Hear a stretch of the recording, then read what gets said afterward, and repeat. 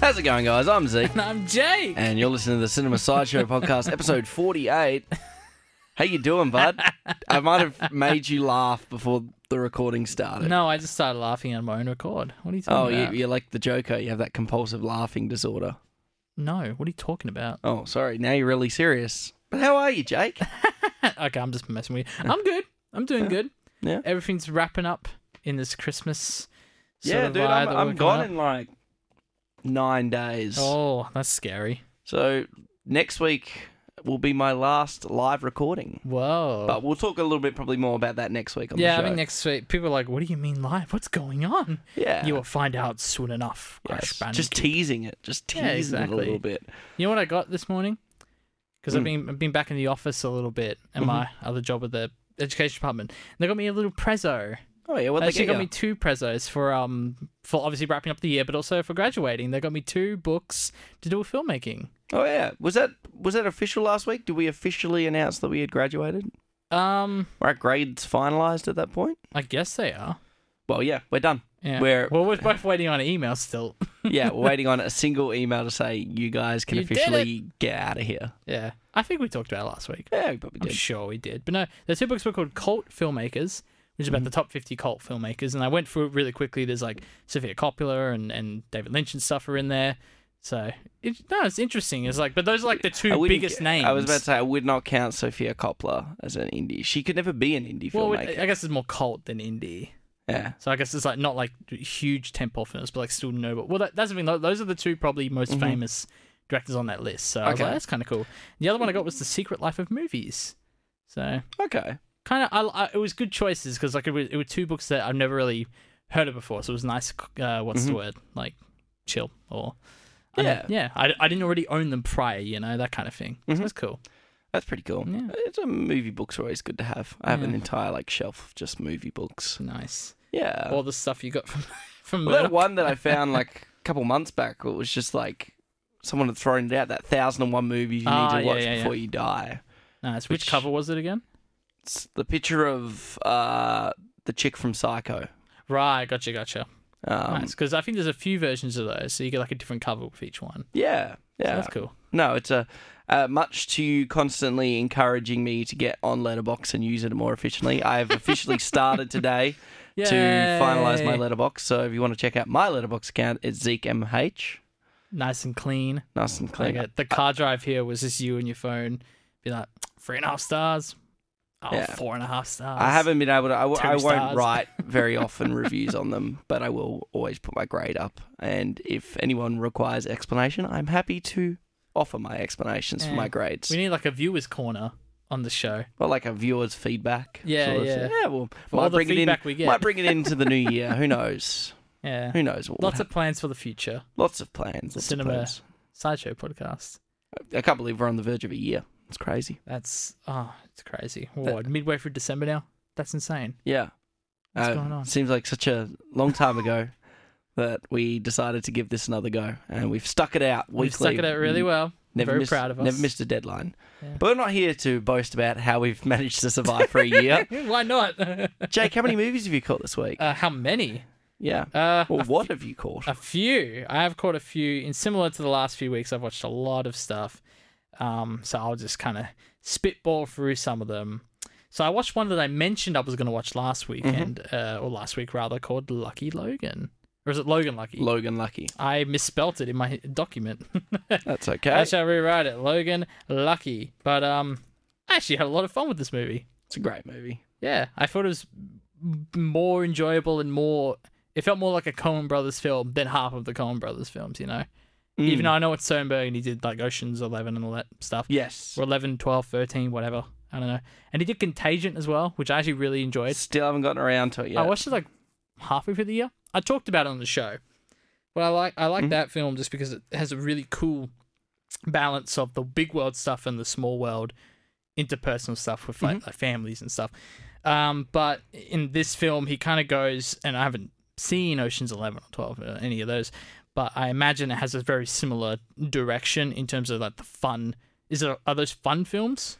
The Ocean's films? Yeah. Oh, yeah, Ocean's 11 especially. I haven't caught 12 or 13. Okay.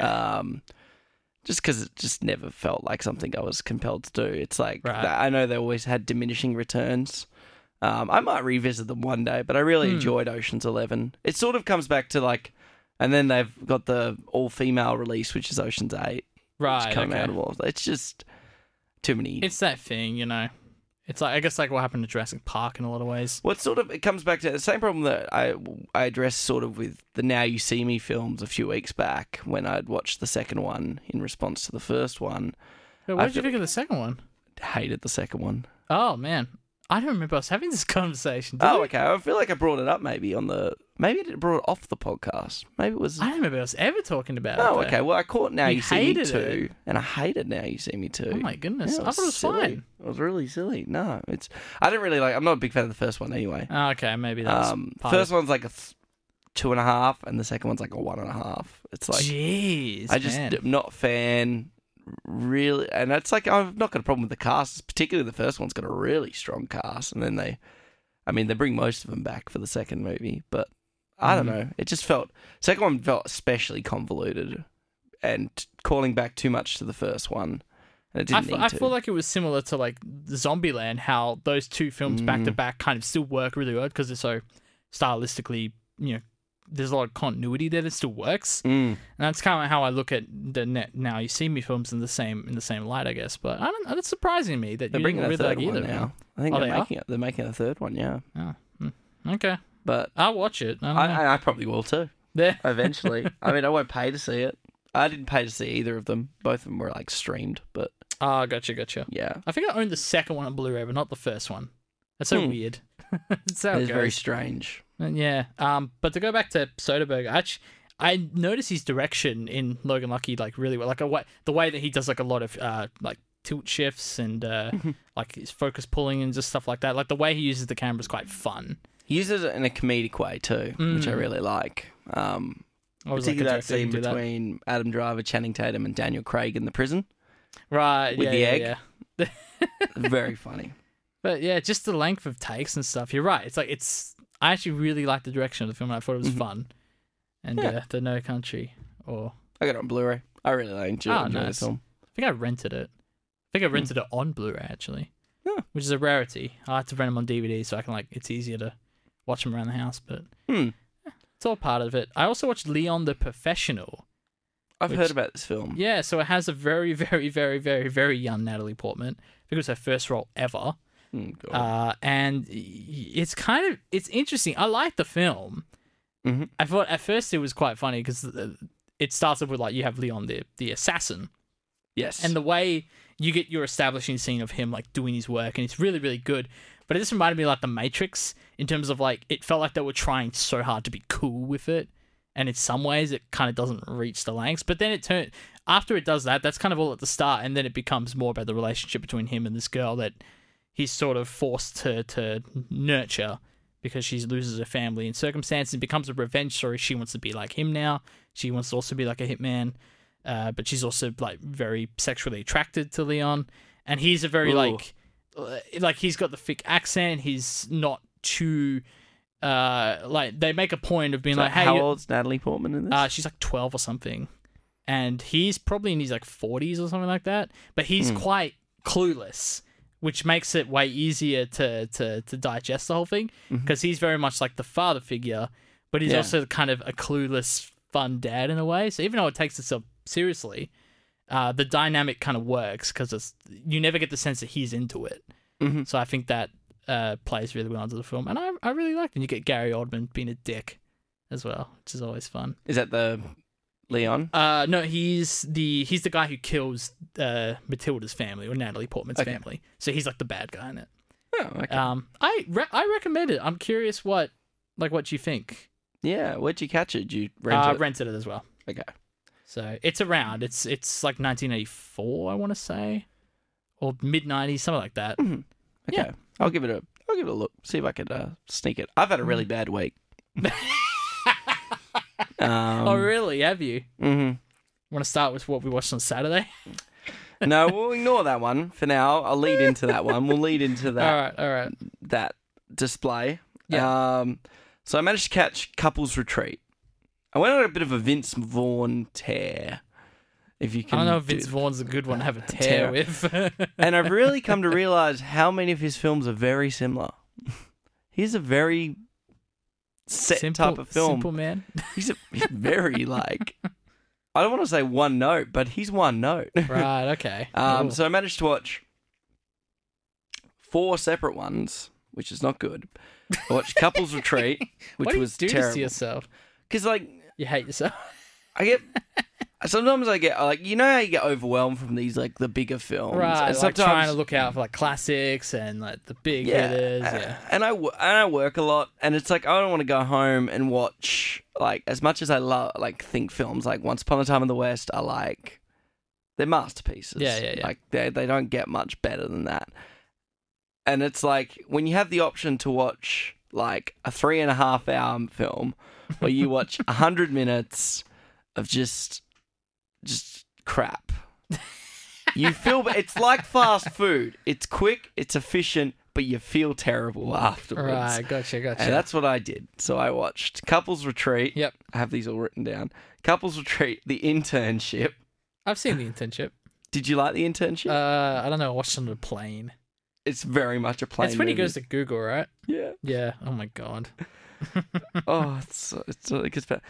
Dirty Grandpa. So that wasn't a Vince Vaughn film, but I haven't seen that. That was the Al Pacino that we talked about Jack and Jill last week on the show.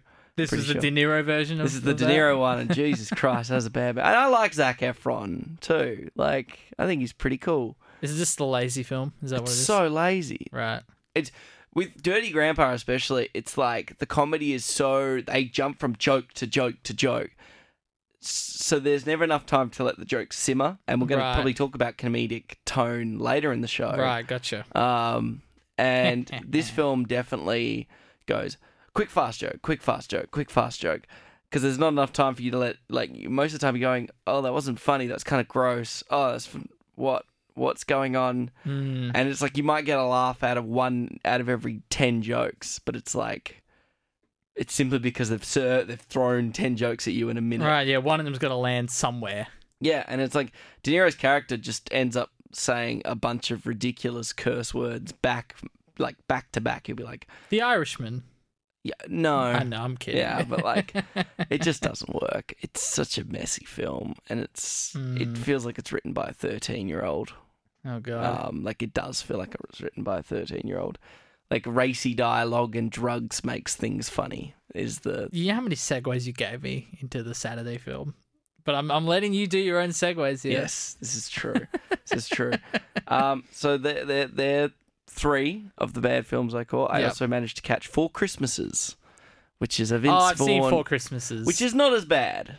It's fine. It's so fine that you forget... I've always wanted to rewatch it for some reason. Well, it's on Netflix. Like him bouncing around from family to family. I was like, it's like time to have a Christmas movie they haven't watched before, and I'd never seen 4 Christmases. Fair enough. So I was like, yeah, that was fine. There are better Christmases movies out there. Oh, really? Oh. I would have never guessed. I'm kidding. I'm up being to revisit Polar Express because I heard a lot. I love Polar Express. I love Polar Express. But people shit on it so much. What happened? I don't know. I think the effects do not stand out as much as they do. Man. Maybe they stand out in a bad way. Yeah, I heard there's something to do with the mocap. I watched some footage back. I forgot that Tom Hanks plays like almost everyone in the film. Didn't know that. Yeah, he plays almost everyone in the film. Shout out to a Corridor Crew video that highlighted this. Oh, yeah, that's right. That's how I wrote. I was like, oh, yeah, I did know that kind of thing.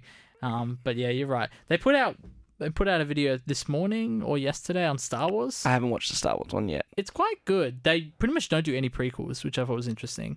That's interesting. Yeah, I mean, comes back to the best part about that's another one of those things that the originals have got is obviously because of limited budget, they have to be innovative. Yeah. And innovation always brews the best results. So, you hand these guys money, you can see what they do with it. Oh, it's insane. Just like the sound work and watch that video when you get home. Yeah. Because first off, they show how they did green screen before a digital age. Yeah. So essentially chroma keying using only film and not being able to double expose or put film on top of film. So I have to find alternatives to that. and it's really cool. The sort of invention of green not screen. that Corridor Crew needs an extra plug because they got like 3 million subs. But if you ever wanted to know how visual effects work in cinema, those guys are like professionals, and they explain it, and they're really good. Got about 17 videos now of They're funny. They're funny guys. They are. So I would 100% recommend them. So they were the sort of the Vince Vaughn, because it's like, for me, it's like, I think Wedding Crashers is one of my favorite comedies of all time. Like, it's up there. Right. It's like not top, but it's definitely like, at least in 21st century comedies, it's a very good comedy. I don't know if I've seen it or not. It's probably the best. It's Vince Vaughn and Owen Wilson, so it's like, and it's a pretty funny film. Well, what the story goes, the legend of JT Agrela goes, is that I went to watch it with my older brother, who I guess at that time I would have been like 7, and he would have been like probably 13 or closer to 13. And he swears to this day that I never actually watched it with him in a theater. I thought that I did. And is there a scene at the end of Wedding Crashers where they, in front of a big crowd, they're like, we've been going to all these, like they admit to what they've been doing, sort of thing? Is that real? No, that doesn't happen? I mean, there's like a profession of love at a wedding. Okay, but it's not like a confession. Not of them crashing weddings, no. Maybe I did imagine it, because that's like the only thing I remember from that film. Apparently it doesn't exist. They get ratted out pretty early. It's a really good, it's a really fun film. It's it's a comedy, I mean, and but all everyone's cast correctly.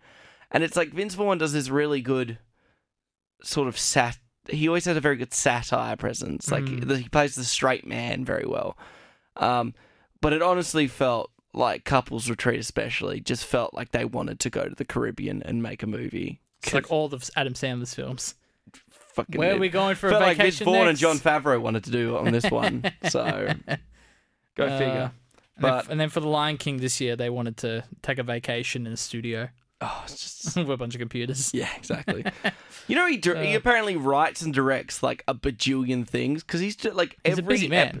Every episode of Mandalorian he gets credited, like as a writer. Yeah, writer, producer, like the solo writer for the show. No, some of them he's co-written episodes, or Dave Filoni's taken a couple of them, but he gets credited a lot. I'm gonna look this up.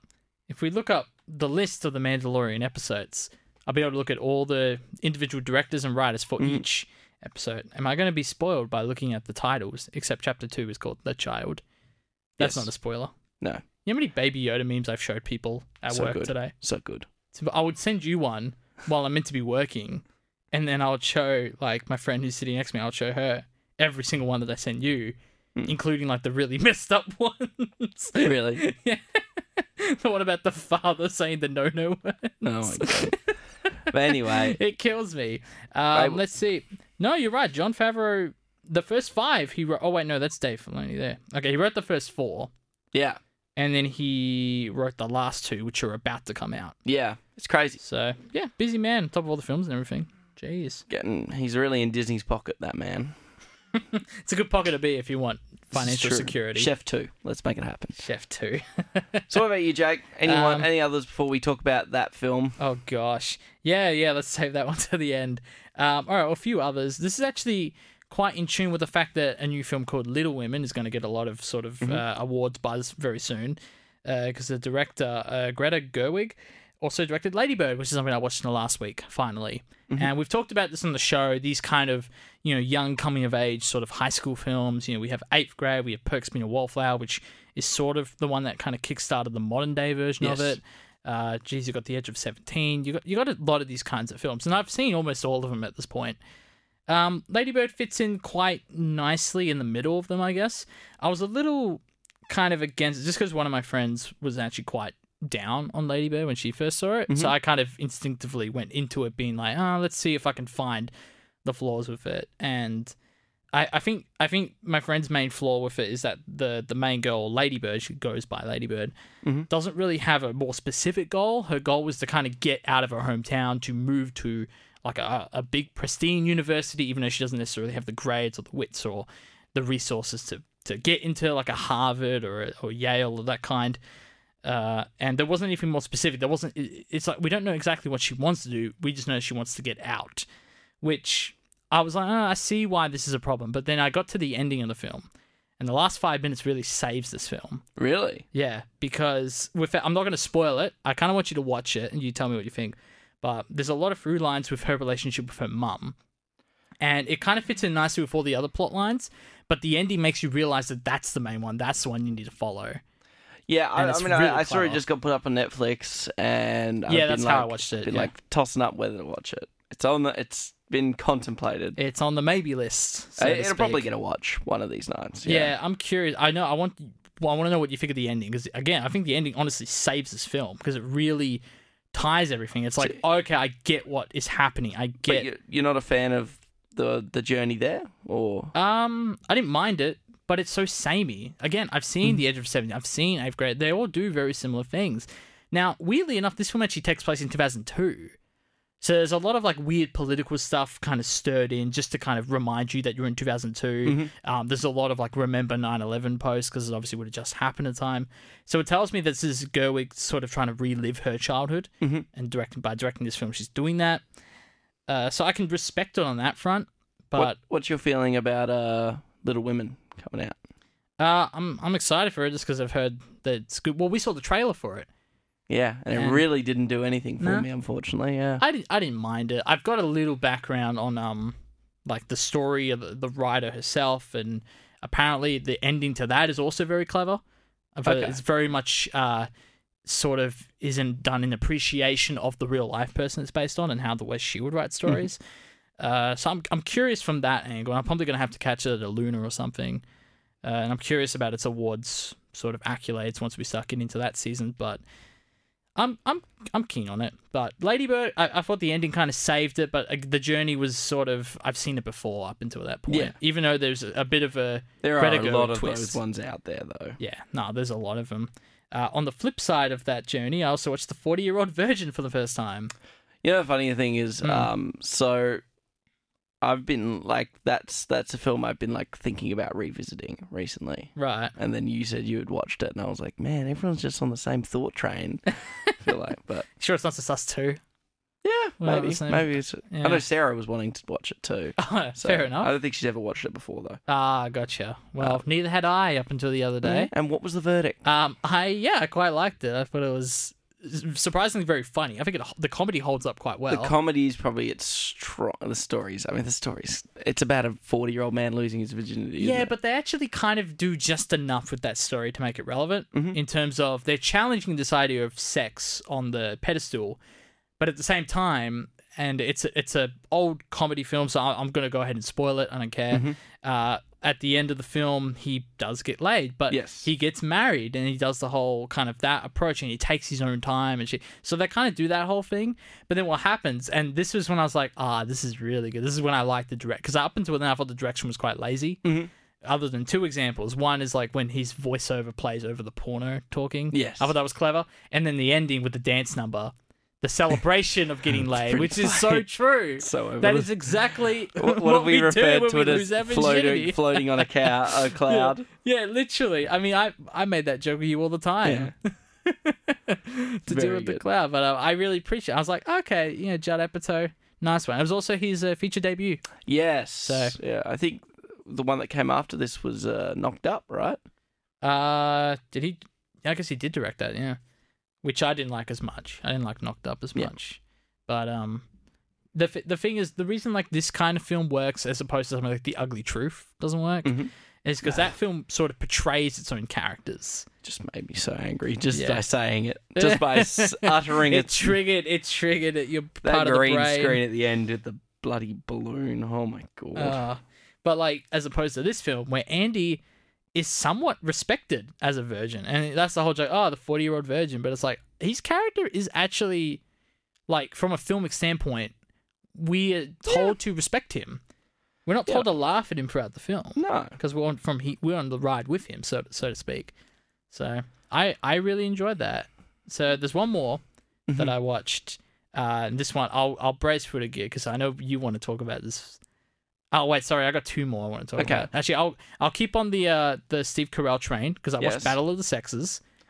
Yes. What was your verdict? It was fine. It's actually I actually talked about this. I forgot we talked about it the other day. Yes. But I was saying how the direction really threw me off. First off, it was directed by Jonathan Dayton and Valerie Faris, which at first I thought it was funny. It's like, oh, they did the Captain Marvel thing. They needed to get a guy in to help the woman director. But then I found out, just like Captain Marvel, those two directors come as a pair. So they did Little Miss Sunshine together, which is something I want to try and catch tonight or tomorrow as well. Dude, such a good movie. Yeah? I love Little Miss Sunshine. It's sitting on my desk right now. It's ready to go. It's perfect line of dark comedy. And that's the first time I think Steve Carell did a serious role. Ah, gotcha. So, brace yourself. Yeah, Paul Dano's in that too. I saw on the DVD cover. I was like, fair enough. But yeah, it was interesting, the direction, because like I could tell they were good directors, especially this scene early in this thing when Emma Stone, who's playing Billie Jean King, who's a tennis player, and she's sort of like the number one woman tennis player at the time, and then that's when the whole very literal battle of sexes begins in kind of the tennis area. And there's a great scene from a direction standpoint where she's getting a haircut from this girl who's going to turn out to be sort of her new love interest, and it's a great intimate scene. The way the camera sort of closes in on them with the music, everything behind them is overexposed. You forget that there are other people in the room. Like, it's very clever the way the scene's directed. And then we get to the actual tennis, and I can't think of any other way to shoot it than just how we watch tennis on broadcasts. And it was a shame. There was no sort of close-ups. There was no cinematic feel. Yeah, exactly. It did not feel cinematic. You know, you kind of want your close-ups on it. We were talking about this, like the way sports movies you got to dramatize do sport. You got to have like a grounded realism. So if it's like an NFL or an NHL, it's really good to have that hard side cam with the telephoto lens that can quickly adjust focus. And that's cool because that grounds the realism. But when it comes to a big play or a big serve or a big hit, that's when you really got to embrace the cinematic nature. Like, it's good to get crowd perspective or even do telebroadcast shots, but it needs to be mixed in with the cinematic feel. Exactly. Otherwise, telebroadcast is really good for establishing a scene. Well, that's the thing. Geographically, it makes perfect sense. I can tell what's happening in the match, but you're right, it's not cinematic. Yeah. The way they show their serves or like when a big play happens, it's entirely done in the edit in terms of, we need to see that Steve Carell's winning in this part of the game. Let's cut it so that bang, bang, bang, we cut to him getting 3 in a row. And now she's looking sort of, stressed out. And then, swap the table sort of thing, And it was that was a shame. It's like, I could tell they're good directors, but they didn't know what to do with the tennis aspect. And even thematically, it didn't feel like the tennis aspect was cleverly weaved into generally why like people keep to happen. like sports directors generally keep within that sort of confines. Yeah, because it's a skill of its own. You're right. Yeah, absolutely. To go back to the other film, and I swear this is the last one, Let the Right One In. So this is a Swedish film that was remade into a film called Let Me In, the Americanized version with Chloe Grace Moretz. I watched that like maybe 10 years. I was a young kid when I watched that, and I dug it. She would have been young too then. Yeah, she was like, I think that was like just after or just before Kick-Ass. It was around the time. She was very young. Yeah. But that's the idea. It's a young girl, and I don't want to actually spoil too much for you. I really want you to watch either one of those. I think they're actually both equally as good as each other. You got Let Me In, is the American version. You've watched both? I watched the American version like 10 years ago. Okay. And I finally watched the Swedish version, which, again, I actually think is just as good. I think they're both as good as each other. I think, you know who directed the American version? It was the dude who did the Planet of the Apes. I'm forgetting his name. Matt Reeves. Okay. Yeah, he did the American version. I remembered it being like, yeah, this is as good as each other. And much like the translation from like The Untouchables into The Upside, the plot's very much unchanged. So I was watching it remembering a lot of the scenes, but every now and then I'd be like, I forgot about that detail. I forgot about this detail. So it was an enjoyable experience? Yeah, no, I really dug it. I was like, this is so good. I'd love to watch it because it's so dark and creepy, but I don't want to get into any real plot stuff. So it's a thriller? Yeah, kind of a thriller, almost horror. Okay. In a lot of aspects, but like really cleverly done. And what I love about the Swedish version, especially, is the looks of the two kids, the two like main characters, because they don't look like movie stars like in the American version. In this version, they look kind of like the characters that they're playing, without spoiling sort of what type of film we're talking about here. Fair. But I really dug it. Let the Right One In. Sweet as shit. Cool. In a good way. In contrast, so Saturday night, you and I went out for a few drinks, but prior to that, we had a few drinks at our friend Morgan's house. We had a few drinks, but before that, we've got a few more drinks. And we needed a few more drinks to get through this film. So we might have talked about it a few times on the show. I do like playing a good old drinking game called Drink to Cringe, which is when you get a terrible film, you watch it, and you drink every time you cringe. The first time I played Drink to Cringe. This was the first time you played it. Oh. And boy, oh boy, did we find a doozy on Netflix. Yeah, Netflix published film. Yeah. Swiped. And swipe me away from this existence. That was horrible. That was a horrible hour and a half. That was... Oh, man. What do you say to that film? I don't know. First, every shot was overexposed. Yes. The plot is ridiculous. You called it. It's the Social Network ripoff, but the cheesy kid version that's like so horribly cast and so horribly misogynistically written by like a 70-year-old woman. Yeah, it's written... Who also directed and produced. Exactly, yeah. Her depiction of... literally, she's like a 7-year-old woman that wrote about a bunch of college kids developing a dating app so they can get laid more. And the app they develop is something that's so absurd that there is no woman or man in their right mind that would participate in that app. Because the whole premise was the app was you had to send a bikini pic before you do anything. And the guy did not even have to, and the guy didn't even have to reveal his name or something like that. And so weird. It was Wasn't there a scene where he like deletes all apps ever existed? Yeah, he hacks into every dating app. with one line of code. Because he's, first year IT student at college. He's a genius. Yeah. He's an absolute genius. Everyone likes to remind him how much of a genius he is. Yeah. Through over-expository dialogue. It's just something special. It's like, I think to myself, I go, how does that get on Netflix? And we don't know. It's on Netflix. Probably for this exact reason. To get really drunk watching it. Man. But it was terrible. Interesting. In the words of Jack Bett, the great Jack Bett, trash. Trash. It was trash. But we can move on now, because that's what we've watched this week. Yeah, that's what we've done. But we're going to try a different section. Yeah, so instead of a career update, I kind of want to look into some career updates for other people. Ooh. So to speak. So still technically career updates. Yeah, just not about us. Yes. Well, what I wanted to do, Zeke, because we are heavily in award season now. Well, first off, I want to respond to some of the homework you gave me last week. Yes. Well, that we gave ourselves. You were talking about the possibility of Scarlett Johansson getting a Best Actress and Best Supporting Actress nod at the Academy this year, or the Academy Awards. It's true. In the same year. And you were wondering if anyone had ever done that before. A few people have, but not a lot, to your credit. Okay. So the earliest example of this is 1938 with Faye Bainter, I believe is the name. And she was nominated for Best Actress and Best Supporting Actress in 1938 for White Banners and Jezebel. So there's some. More recently, we had Cate Blanchett in 2007, Best Actress in Elizabeth the Golden Age, and Best Supporting Actress in I'm Not There. There you go. And our boy Jamie Foxx in 2004, Best Actor and Best Supporting Actress for Ray and Collateral. So, yeah. There's a bunch here, if any of them stick out to you. I'll read out one more. They do have Al Pacino from 1992. Okay. Best Actor and Best Supporting Actor for Scent of a Woman, which he actually won that one. And, what is this? Glenn Ross. No Scent of a Woman. All right. Well, I'll give you this list over here. You tell me if there's any notable names you want to point out in here. But that's a good, 12, roughly? Oh, you got Julianne Moore. Ah, that's a good point. Emma Thompson. Yeah. Sigourney Weaver. Yeah, there's a few in there. I'm just a misogynistic prick. Cate Blanchett. Yeah, I talked about Kate. So Cate Blanchett was the last one in 2007. I wholeheartedly think Scarlett will be the 2019 example of this.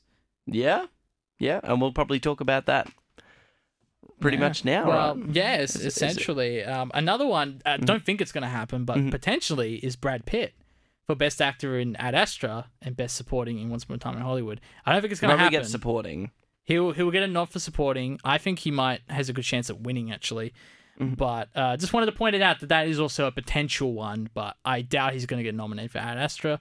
I mean, the competition is too strong. Now, the Golden Globes 2020 nominations, which are kind of, I guess you would call it the second or third tier, to like heading towards the Academy Awards. It's like the pre-season. Yeah, exactly. It gives you a good heads up for what to expect in the future. So I'm going to read off some of the more notable ones, and I guess we can just spitball sort of our thoughts on it. Yep. Now, one of the things I love that they do that the Academy Award does not is that they break up their 10 best pictures into two different categories: the best drama motion picture, pick 5 films for that, and the best comedic or musical feature, which I think the musical is a little bit of a throwaway.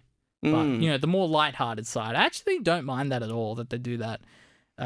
Anyway, so for best drama, we have The Irishman, Marriage Story 1917, Joker, and The Two Popes. So, cool. Two Popes. Yay. Well, we can find out in the next week, actually. I think that drops pretty soon. We'll talk about that at the end of the show, though. But yeah, neither of us have seen 1917, but... So it was a Marriage Story and Irishman we've seen, right? Yeah, and Joker. There's the other 3. I guess, yeah. I mean, I feel like all 3 of them will... definitely, I feel like I can see Irishman and Marriage Story getting a Best Picture nomination. Probably Joker, too. Yeah, Best Picture, just because there's 10 of them. Yes. I think that's enough that it would slip in. And as we've talked about, the international films all get thrown off to the side. So I'm pretty sure Parasite will get a Best Picture nom, but that's about it. Yeah. But no one else will. Yeah. I know there's talk about The Farewell, but is that an international film, technically? I think that... I don't know, but it might border on sort of the... Because it might be a majority English film. I don't know. I feel like Marriage Story, I want to call that's my early Oscar shot. If I was to pick for a Best Pick, it's probably going to be Marriage Story. Yeah, I think I agree with you. In between those 5, it's either Marriage Story or The Irishman. So either way, I think Netflix is guaranteed for this win in some way or another. Unless something kind of comes out of left field just to spite Netflix. Right. You never know. Best Motion Picture for a musical or comedy is Dolomite Is My Name, which is also Netflix. I enjoyed it. Yeah. Jojo Rabbit, which we'll talk about more later in the show. Knives Out, Once Upon a Time in Hollywood, and Rocket Man, which would fit Once Upon a Time is going to get a Best Picture nod. Oh, definitely. And that's probably got a chance just to spite Netflix I might just give it to Tarantino. I don't know what the Academy would hate more, giving Tarantino a Best Picture or Netflix. Yeah, we're about to find it. It's like that BoJack thing. What do they hate more, gun violence or women? It's true, though, because like Tarantino is kind of like anti-Hollywood, too, in a way. Yeah. Like, he's like Hollywood's fanboy, but he's also like what the snobs probably hate. Yeah, like in a way. Horribly outspoken. I used to work in an adult theatre. I do whatever I want. That whole spiel. Yeah, I see what you mean in terms of having to pick between. Well, think of the 9 films he's done, right? Yeah. None of those films. We probably talked about it way earlier. Yeah, we did our Pulp Fiction episode, so we might have talked a lot about it there. They don't embody classic Hollywood films. They pay homage to them, but they don't really, like, they're still his signature. That's sort of what he does. And then there's the whole, like, anti-Tarantino stuff with the whole, like, he just copies and homages everything that he puts in his films. Which I think is a very silly argument. Yes. But... yeah, I see what you mean. I honestly think Hollywood is actually kind of on the lower end out of these 5 in particular. Mm-hmm. I think it's nice that Rocket Man got a shout out. I'm not even that big of a fan of Rocket Man, but it's nice to see it in there. And I think Taron Egerton actually did get nominated for a Best Actor in the Golden Globes. I'll double check in a moment. Completely forgot about Rocket Man. It was so early, man. It was so early in the thing. And you got Knives Out and Jojo Rabbit, which... wouldn't surprise. You know what? And if any of these win, it wouldn't surprise me. Maybe Rocket Man would surprise me a bit. If it won Best Picture? Yeah, for the musical or comedy. Oh, it probably should win. Actually, it was a really pretty different musical. I'm not a big fan of the ending, but... for Rocket Man? Yeah, for Rocket Man. Okay. I'd probably give it to Rocket Man out of those 5? Yeah, well, you've seen all 5 of these films now. I have. Wow. Yeah. I have. Look at you on top of the world. I think I had the most fun in Rocket Man. I think halfway through that film, I legitimately was like, wow, this is like... because it's so weird because it was so early. Because all the other ones there we're going back listed, to, like, what, April now? Yeah. Yeah. like All the that. other ones you listed, I've watched in the last month and a half. Yeah, exactly. Well, like, and I think no one expected Rocket Man. What a surprise, a Taron Egerton film. No one expected a lot of it, and it ended up being pretty good. It's Kingsman all over again. But Fair enough. I think that film did enough different to distinguish itself, and it was a way more of I hate Bohemian Rhapsody. So it's like to enjoy that film, I didn't like the ending. I didn't like that they resolved it all with that stupid circle monologue where he's just addressing all of the circle monologue. weirdest ending. But see, I felt like it felt more like a sequel to Bohemian Rhapsody in a lot of ways. Oh my god, you're full of it. We're totally doing a Rocket Man episode, and like in the future. Yeah, guess and that's my fault that we haven't done one before. I would take blame for I think that. John Wick came out at the same time. Yeah, I think we ended up doing John Wick, or I think we did Bottle Rocket instead. Actually, where's John Wick's nod? We got to give John Wick a nod. Yeah, you know what? I didn't even got a nod for stunts. There's a stunts thing. It didn't get nominated. That is actually a joke. They gave it all to like Avengers Endgame, and like I think Joker got a stunts nod, which I don't know why. Like he got hit by a car one time. That was it. Yeah. And Robert De Niro threw his neck out for a minute. Yeah. While they put CGI bullets in the film. What's the same thing with half the stuff in like the Avengers Endgame stuff? That's all just CGI.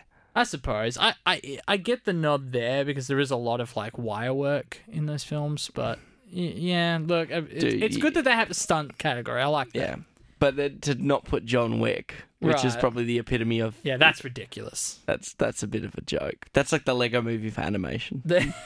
Sorry. You can dislike the film, but look at the animation. Right, yeah. Best actor for a motion picture and a drama. So you got Christian Bale for Ford vs. Ferrari, Antonio Banderas for Pain and Glory, Adam Driver for Marriage Story, Jonathan Pryce for The Two Popes, and Joaquin Phoenix for Joker. I think Adam Driver and Joaquin are like the two like locks. Man, I watched Ford vs. Ferrari and I can't see myself really that compelled to give Christian Bale a nod for it. And it's like, and I think it's because you know what Christian Bale is capable of. Right. I've seen him in a lot of different things, and I've actually enjoyed. Like, I don't even like things like The Prestige that much, but I think he was better in The Prestige than he was in Ford vs. Ferrari. In Ford vs. Ferrari, he just plays like a British bloke, and he's Welsh, so it's like it can't be that hard to like differentiate his accent that much. Right. I mean, it's Christian Bale, for Christ's sake. This is a guy who loses like a bajillion. I watched him in, what was it, The Fighter with Mark Wahlberg? The Fighter, yeah. Oh my god, it's like that's that dude. He's amazing in that film. Yeah, he is. He is. He complements Mark Wahlberg perfectly. Like, and he probably steals the show, TBH. But like, I'm probably actually going to watch Ford vs. Ferrari this week. I think me and my brother are planning to see it because now I got an open week. But fine. I'm curious. I still want to see it. You'll watch it and you'll walk out and you'll be like, yeah, it's going to get an Oscar nod. But like, that's the thing. And we were talking about what gets Oscar nod, and I completely forgot about it. But when it rocks up in the category nomination, I'll be like, yeah, it makes sense. It's like the Green Book of this year. It's totally... Imagine it wins Best Picture. It's going to win. Ford it probably versus will. Ferrari. That I completely forgot about that. No way, it's probably man. going to get... It's probably going to get There's it. no Did way. Matt Damon get a supporting nod? No, I don't think so. Okay. We'll get to that in a moment, though. I'm hearing great things about Antonio Banderas. Are we on the same page with Adam and Joaquin? They're both like kind of toe-to-toe on that. Yep. And I probably will watch the Two Popes just because it's coming to Netflix. Yeah. So it's there. I'll be able to watch it. So Jim Broadbent and... Let's check who's that. It's Jonathan Pryce and my boy, Sir Anthony Hopkins. Those are the two leads, right? I'm going to believe you because you've said that with confidence. Well, Jonathan Pryce is here on the thing. Okay, so yeah, then it would be Hopkins, yeah. Yeah, so maybe you got the supporting. Going into Best Actress in a Motion Picture, you got Scarlett Johansson for Marriage Story. I should say a drama motion picture, I should clarify. Marriage Story, Saoirse Ronan for Little Women, Charlize Theron for Bombshell, Renee Zellweger for Judy, and Cynthia Erivo so don't care for Bombshell either. For Harriet. Bombshell is just like... We've only seen one of these films. Yeah. Bombshell is like... I've seen that trailer 5 or 6 times now, and every time I just think to myself, I'm like, it's just like, it's not Spotlight. It's not Spotlight. It doesn't look like Spotlight. Well, we did Trumbo. Got John Lithgow being a really fat dude. It's interesting. Yeah. We did Trumbo, which is obviously Jay Roach's previous film on the show. So I'm going to watch it from that angle. I like the director. I like all three women in it. So go into it. Zeke's pulling a big face right now. I'm not a big fan of... We talked about Little Women. I think the big thing is Renee Zellweger for Judy. I think that's what everyone's like, oh, she's going to win. Yeah. So probably. And I think Scarlett Johansson, we'll get to her in a minute. I think she's got a way better chance than Jojo than Marriage Story, just based on the competition in those categories. Mm-hmm. So absolutely. That's what I'm leaning towards. Let's see. Best Actor... what have I done yet? Okay, well, let's do Best Actor in a Musical or Comedy. So you got Daniel Craig for Knives Out, which I thought was an interesting one. Roman Griffith Davis. But you get it more now with Logan after watching Logan Lucky, right? Oh, you that's get the true. Accent. That's true. Yeah. Roman Griffith Davis for Jojo Rabbit. So that's the kid. That's the main kid. Leonardo DiCaprio for Once Upon a Time in Hollywood. Taron Egerton for Rocket Man, and Eddie Murphy for Dolomite Is My Name. You know, it's funny that I really enjoyed watching that Dolomite film. Yeah. It was a I gotta really watch fun. it. It was a really fun film. That's on Netflix too. It's just a really easy watch. That's easy. Yeah. That film didn't feel like an Oscar film. That just felt like a feel good. I felt like a Disney film in some ways. It wasn't like it's still inappropriate. It was too inappropriate for Disney. It was just the tone was relatively upbeat. Gotcha. You know when a film just feels like you walk out and you kind of feel a bit. That's one. It might actually get like a slight push at Academy. Probably not with its Netflix status. It's getting enough recognition already. I think at this point the Netflix is starting to like chip in, you know. I think they're starting to... Well, they're going to have to accept it eventually. There'll be Prime doing it soon, and Stan will be doing it, and HBO. Well, that's half the films here are Netflix films. Yeah. You know, they're the ones with the most nods here. You know, it's like they can't avoid it, I feel like. Who were the other nominations? It was Adam Driver. That I just read then. Yeah, what was that? For the Best Actor in a Musical Comedy. So Daniel Craig. Yes. Roman Griffith Davis for Jojo Rabbit. Leonardo DiCaprio and Taron Egerton. I think out of that collection... Probably Taron. Yeah. That's Taron's. Yeah, you know what? I agree. I think you're right. He was incredible in that film. I can't argue that. I wanted to be like, oh, Daniel Craig's fun, but I think you're right. I think it's going to go to Rocket Man. I prefer Daniel Craig in Logan Lucky with that bleached blonde hair. Right, he was fine. Like, there's nothing wrong with it. I enjoyed him in, but I don't think he was my favorite part of Knives Out. I think my favorite part of Knives Out was probably honestly, we talked about it on the episode. Yes, and because she got nominated for Best Actress in a Musical Comedy. Yeah, I would. So there you go. I mean, who else got nominated in that category? Yes. So we got Cate Blanchett for Where'd You Go, Bernadette. Beanie Fieldson for Booksmart. I actually really like that. Which one was that? She's the main one. She's the one that overhears the conversation in the bathroom, and then everyone's like, "Oh, where?" She's the girl who ends up with the boy. Shut the... Yes. Yeah. Oh, well, yeah. Does she end up with a boy?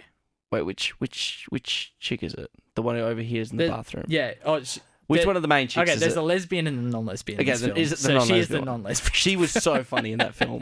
It's the best way I can say, because I forgot their names. I'm sorry, I forgot their names. It's been like 45 episodes. Yeah, it's true. But I love that nomination.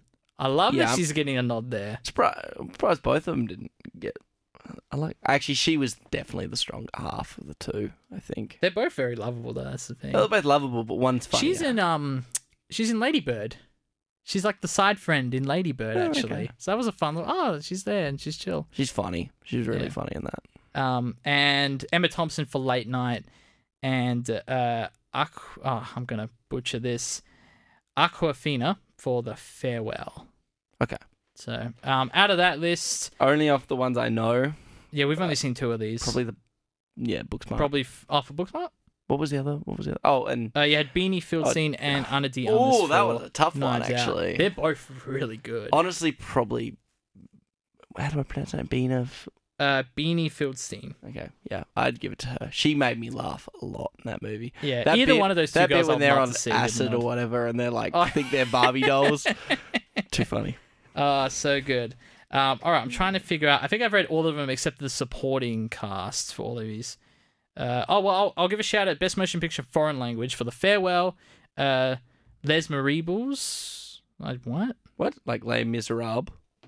No, but it's like spelled like Miserables. Yeah, take a look at this. Is that it? Because that movie already came out. Yeah, it's Les Miserables. It's an Amazon film, apparently. Anyway, there's been like 4 versions of Les Miserables. I see. All right, you also got Pain and Glory, Parasite, and Portrait of a Lady on Fire. So you probably think Parasite's got it right. Yeah, I think Parasite. I haven't watched any of them, so I'm going to trust your opinion on that one. Fair enough. But I've only seen Parasite out of that selection, so there's also that. Best Actress in a Supporting Role in Any Motion Picture. Okay, so I think the supporting is fair game for all genres. You got Kathy Bates, for Richard Jewell. I couldn't tell if that was the movie or the character name. Annette Bening for The Report. Laura Dern for Marriage Story. Jennifer Lopez for Hustlers. And Margot Robbie for Bombshell. Okay. So I've only seen Marriage Story there, and I think Laura Dern is great in it. Actually, wait, I thought that Scarlett Johansson got a nod for Jojo. I guess not. Oh, okay. In that case, Laura Dern, that would be I'd up on give my it to vote. Laura Dern. She was really good in that film. And Best Actor in a Supporting Role in Any Motion Picture, you got Tom Hanks for A Beautiful Day in the Neighborhood, which I'm really keen on watching. I think that's out over here next month. Anthony Hopkins for The Two Popes. Both Al Pacino and Joe Pesci for The Irishman. Good stuff. And Brad Pitt for Once Upon a Time in Hollywood. And I'll run through these really quickly. There's a few more I want to talk about. Best Director for a Motion Picture, you got Bong Joon-ho for Parasite, Sam Mendes for 1917, Todd Phillips for Joker, Scorsese for The Irishman, and Tarantino for Once Upon a Time in Hollywood. Out of that selection, I wish Waititi was in here. We'll talk about Taika in a moment. But out of that selection, I think Tarantino might has the best shot. If not, Bong Joon-ho. He might get a director nod. I just see it happening this time. Because I don't know, he's getting a lot of writing credentials, but not a lot of directing credentials. So I like to see that and not acknowledged, rather. You have Best Original Score for Little Women, Joker, Marriage Story 1917, and Motherless Brooklyn. And I think that's going to have to go to Joker. I think Joker is easily the best soundtrack great. out of that whole section. Best Original Song, you have songs from from Cats, which is Beautiful Ghost, Rocket Man, I'm Gonna Love Me More, Frozen 2, Into the Unknown, The Lion King, Spirit, and Harriet Stand Up. Rocket Man should be Rocket Man's choice. That's shocking. Rocket Man's so good. But yeah, and now we're getting into a bunch of like the TV sort of accolades. There was one here I wanted to read. Oh, there was Best Animated Film, which that's the last one I want to read to you just because I want to get your reaction to a couple of these. So Best Motion Picture Animated, Frozen 2, How to Train Your Dragon: A Hidden World, Missing Link, Toy Story 4, and The Lion King. It's got to be How to Train Your Dragon. That's a really pretty animation. Everyone forgets about. I've seen all but Frozen 2 and The Missing Link. I think The Missing Link, from what I've seen, it kind of looks like the throwaway in there. It doesn't look great. I might agree with you. How to Train Your Dragon. Just because Toy Story 4, even though the animation Toy Story 4 is amazing, I still can't get behind some of the story elements of that film. Man, I haven't seen Frozen 2. It probably will get the win, though. Yeah, Pixar always tend to do it. Yeah. It's a shame. It's a safe. All right, but that's... I wanted to give you guys that because, frankly, it probably won't be till a very long time before we can talk about current award season info for a while, so I wanted to spend a bit of time to get through the Golden Globe nominations there. That's fair. So there we go. All right. Well, I'm happy with that, sir. No dramas. So I guess it's time for us to move into our film of the week. Jake, what are we watching? This week on the show, we're watching Jojo Rabbit. Here's Marshal Jojo. You're our top man. Prepare to leave the house. Today you boys will be involved in such activities as 4 games, ambush techniques, and blowing stuff up. I don't think I can do this. Was? Of course you can. Jojo is a lonely German boy who discovers that his single mother is hiding a Jewish girl in their attic. This film was directed by Taika Waititi and is good fun. Good fun. Thank you for joining us. No, I'm kidding. No, honestly, we caught a pre-screening. Yes, so us in Aussie land, we get films very, very late. Yes, we do. It's been out in the US for like a couple of months, I think now. It's been out for a while. Seriously? Yeah. So we missed out on that. But here in Australia, we did get an early screening. They had a few on the 15th of December, just that one day. And we caught it at Luna with probably one of the best audiences we've sat with in years. Oh, yeah. People were hyped for this What's it been? movie. It's been 48 episodes. That's probably, 47 weeks of us complaining about how bad our audiences have been. So there we go. We finally got a good audience. The worst audience I ever sat in was when I watched a Netflix film in my room.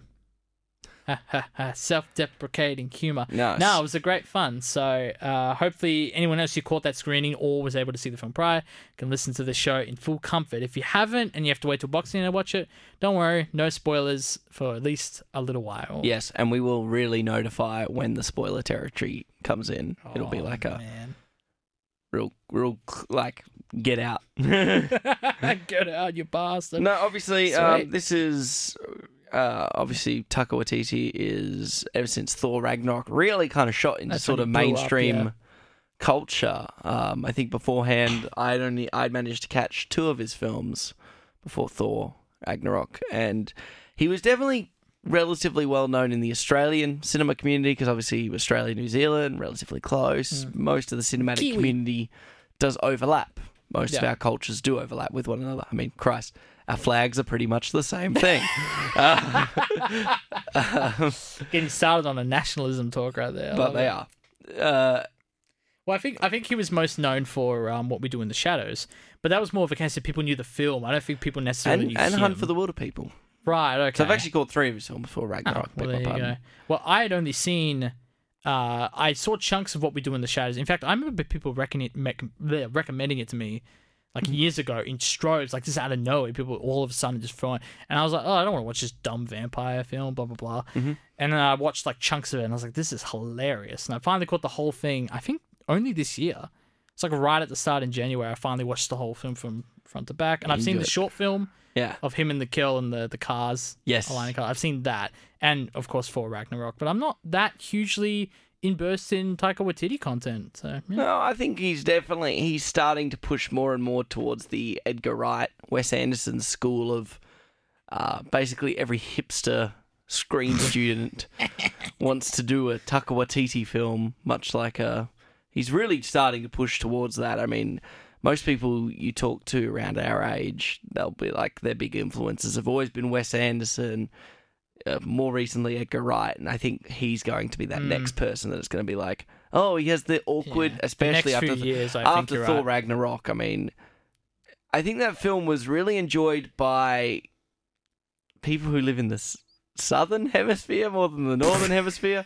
I definitely think because no, Okay. it's funny because Okay. like I think he got critical praise, but from like if you ever speak to someone from America, for instance, that most people don't hold Thor Ragnarok as high up on the list as people from Australia do. Just because of the humor disconnect? Oh yeah, absolutely. Okay. You got to think every region has different types of humor, and it's kind of strange. But Australians are always attracted more to obviously Australian humor, but British and New Zealand humor because it's all region related. Whereas Right. American brand humor, that's why there's often if there's a British comedic act, it gets Americanized. Take The Office, Yeah. take Death Yeah. at a Funeral. Mm. Had a British one, then got put into an American version. I'm surprised we haven't got an American Mr. Bean. How bad that would be. Well, it probably That would be is. There- so you know, insensitive. there probably was one, and it That would probably be didn't so go because insensitive. there are a lot of like American attempts at British and Australian humor Yeah. that they've tried Isn't and it they Kath failed. and Kim one as well? I think so. Yeah, they had Yeah. an Americanized version and it just failed, and they Yeah, only yeah. got like a season. They lost the accents. They lost the quality. And I think that's like we really enjoy Thor Ragnarok, but that's because You more than I did, I think. I mean I thought it was fine, but I was more like I didn't like how much the tonal shift changed from the first two, and his character almost completely changes in that film, which is fine.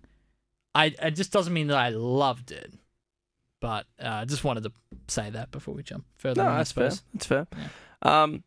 But I, coming back to the film, I really enjoyed this film. Is it I'll straight up say, is this my favourite Taika Waititi film? No, it is not. Fair enough. I think What We Do in the Shadows has that film, especially region-wise, has influenced a lot of people that the mockumentary culture is the way to go. Yeah. We're seeing that even around here. Oh, yeah. Just some of the influences you're at. Definitely. I think that film is hilarious. It's just a bit of fun. If I was thinking of the best cinematic experience from him, I still think Hunt for the Wilder People is better. I gotta catch that. And Boy. No, I think Jojo is better than Boy. Okay. I wasn't a huge I like Boy, but it's not like I actually think this film is the most international from its cast to its it's the most ambitious film he's ever done. Right. Okay. I feel. Is it his most dangerous film as well? You would say? Absolutely. I mean, he did a mockumentary about vampires. Who's he going to offend with that? Vampires, obviously. Of course. And Hunt for the Wilder People was basically just a cat and mouse film. Right. With some real heartfelt. He always puts heart in his films, and he's really good at putting There's a lot of heart in this film. Yeah. And Boy's the exact same. They've all got really good balance between comedy and tragedy, and this film especially run the biggest risks of messing that up. Absolutely. But I do think it knocks it out of the park. I think I said it to you, we literally walked out of theater and I was like, I want to see him win Best Director for that. That is the best direction I've seen all year. That was in the spirit of the moment. I think Parasite is still up there, but in terms of his direction of this film, the balance act that he has to do with such a real serious thing, and we were talking about The Pianist, which I watched not that long ago. Yeah. You can even compare this The Boy in the Striped Pajamas, which is also from a child's perspective, and that's a much more serious film, and that has a very, very grim ending. Yes. But with this film, it's such a tight wire that he has to walk, and I think he does it really, really well. Absolutely. So. I think the marketing material from this definitely frames the idea, because obviously up until last week, as I said on the show, I didn't realize Hitler was an imaginary friend. Right, because I hadn't seen any of the trailers stuff, and I saw the picture, and because I knew I was going to see the film, but I definitely think watching the trailer now, they frame Hitler as a comedic character, and he does serve comedic scenes, but obviously, I think he still walks the perfect balance with Hitler too. Right, because every now and then he does have a little outburst, or even hints of outbursts. Yeah, that show his serious side. But for the most part, he is that fun, jealous friend, and he's sitting in the corner with the binoculars, being like that. That very facial, much a fun, overprotective friend. I love it. Who's always trying to lead you down the path of straight down the path. Yeah. I don't know. This film is. I said to you, without delving into spoilers or anything, this film feels like the most Wes Anderson, Taika Waititi film I've seen. Very Moonrise Kingdom vibes. Oh yeah, in this film, especially in the opening sequence. Really got he's really starting to push more, and that's what makes me think more and more that he's going to get pushed into those directors that that young aspiring talk. filmmakers are definitely, because they're young aspiring filmmakers definitely in our immediate circle are heavily influenced more by that stuff rather than a Scorsese and stuff. Right. Maybe it's because they think they're dated, which we watch The Irishman, they can prove they're not dated. But I think nowadays, at least in our generation of filmmakers, for some reason we think we need to define the cinematic norm all the time, which is what Wes Anderson and Edgar Wright do, and I think there's a fun balance between both worlds of what makes classical cinema great and then what makes contemporary cinema great. But definitely the color palette in this film, obviously, once again tackling such a dark time. Yeah, and have the very saturated colors was very intriguing. Well, it was interesting you say saturated, because there is that. But I found more often than not, looking at the screen, that it was very dry grey colours, a lot, even during more comedic scenes. Yeah. I think let's look at another film that takes place around a similar time period, Grand Budapest Hotel. Right. And that was definitely very bright colours. And I think that was why, and I don't know, anywhere between the way that Taika Waititi framed his shots in this one, how he wanted his shots to be shot, it definitely felt like it was in that Wes Anderson school. There were times where there was a very huge influence on height in this film. Oh, huge, yeah. And the way he used rule of thirds between really tall characters, particularly the main kid, Jojo, who's often looking up at every other character because he's a very small 10-year-old boy. Yeah. Who's kind of he's always being pulled around by towering presence. Well, And it's that cool thing because, like, yeah, you're right. It's a small kid, very impressionable, and it's all to do with the influences around him. And I think that's what this film is mostly about. I've read some. The fun thing to do if I ever want to like depress myself is to look at half-star reviews on Letterboxd of a film, and the half-star reviews of this film are like drive me nuts because it's a lot of like, this is horrible, it's super insensitive, blah blah blah. But the one comment that stood out is that he's a very passive character. He doesn't make a lot of plot-driving decisions throughout the film. And I thought about it, and I was like, it's kind of true. But he's also an impressionable kid. Yeah, but that's the thing. I think it goes back to the Impressionism. That's what we're trying to say, because it's the anti-war satire is what this film is. It's, you know, get rid of hate, love, man, you know, that kind of thing. And I think the influences around him is very much the main heart of the film. And I think it comes back to, I mean, the opening title sequence, and this is obviously not huge spoiler because it's the opening title sequence, it's archival footage of a lot of young, influential kids being influenced by the Third Reich's movement, the Nazi movement. And you got to think, for a kid like Jojo, and this is this film takes place, I believe, in 1944. I think it's I would guess so, because it's towards the end of the war. So let's say it's 1944 because I don't think much time passes. Well, Germany surrendered before Japan did.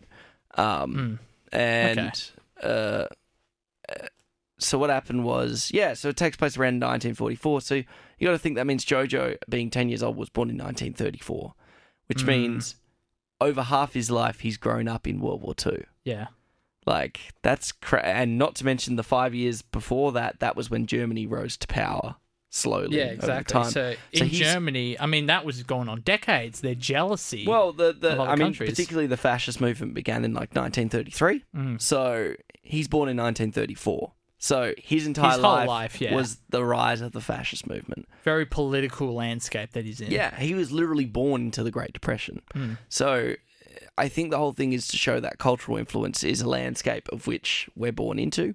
Yeah, we can't affect it. It affects our attitudes and shapes it. It's why people like his mum have very quietly liberal points of view compared to the kid where his dad apparently went off to fight in Italy, and his dad's missing. His sisters passed away, so he's not got any other viewpoint but his mum and himself, and he has to spend most of his days by himself. So he's often influenced literally by the world around him, the media he consumes, and the cultural landscape, which it's Germany, because it's going to be hugely fascist. I mean, and I think that's what I like about this film, because it's like, he doesn't make a lot of decisions himself, but he's also a 10-year-old. How many decisions do 10-year-olds make? Exactly. And I feel like the times that what I've pondered around this idea, and the times that he does try to make change is it's hate driven. You know, it's when he goes to grab the grenade early in the film, like it snatches off his tutor, or like when he first discovers the girl in the attic, and he tries to kill her several times. Yeah, and it's an impulsive decision, like the grenade grab. It's a result of other kids prodding him, so of course he makes an irrational. And his imaginary friend egging him on. Yes, prove your worth to them. You know, that kind of thing. Exactly. So I didn't have a problem with that at all. I thought that was all makes perfect sense. I mean, the way you describe it, and I think that's a lot of the subtext people forget in this like period piece, is you're right. He was born into the Great Depression. He was born into a Germany that wanted revenge. Well, it's a structuralist analysis. It's like we get films. Yeah, here, take this for instance. We like the only film really like that most contemporary viewers might have consumed before this, from the age that Jojo is Boy in Striped Pajamas. Yeah, and that blatantly shows the contrast between a boy that was German and a boy that's Jewish, and they both play the same side. And I like Boy in Striped Pajamas, but a lot of the subtext is very on the nose. It's very clear cut. There's no real. They both don't have, like, for instance, from what my memory, and you can correct me if wrong because I haven't watched Boy in Striped Pajamas in many years. But he never tries to kill the other Jewish boy. No. He's just curious about his culture and stuff. I think the difference, you're right, in the Boy in Striped Pajamas, he doesn't know about Jewish people. He doesn't know about the war. He's not a fascist person. He just lives with his family, who happens to have a German officer father. Exactly. He's less impressionable to the nationalism around him than Jojo is. And I think the thing with Jojo is obviously he has Adolf Hitler as his imaginary friend. Yeah.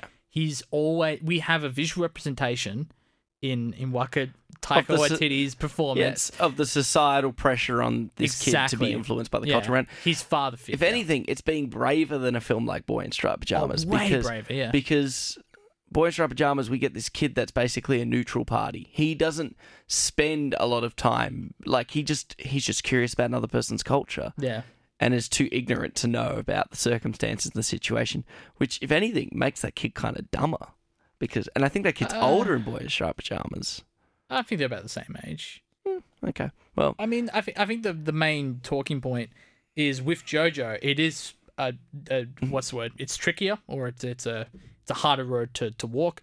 But it also gives you more character growth and opportunity, because now he has to, instead of being a blank slate like in the Boy in Striped Pajamas and then learning like, oh, Jewish people are okay.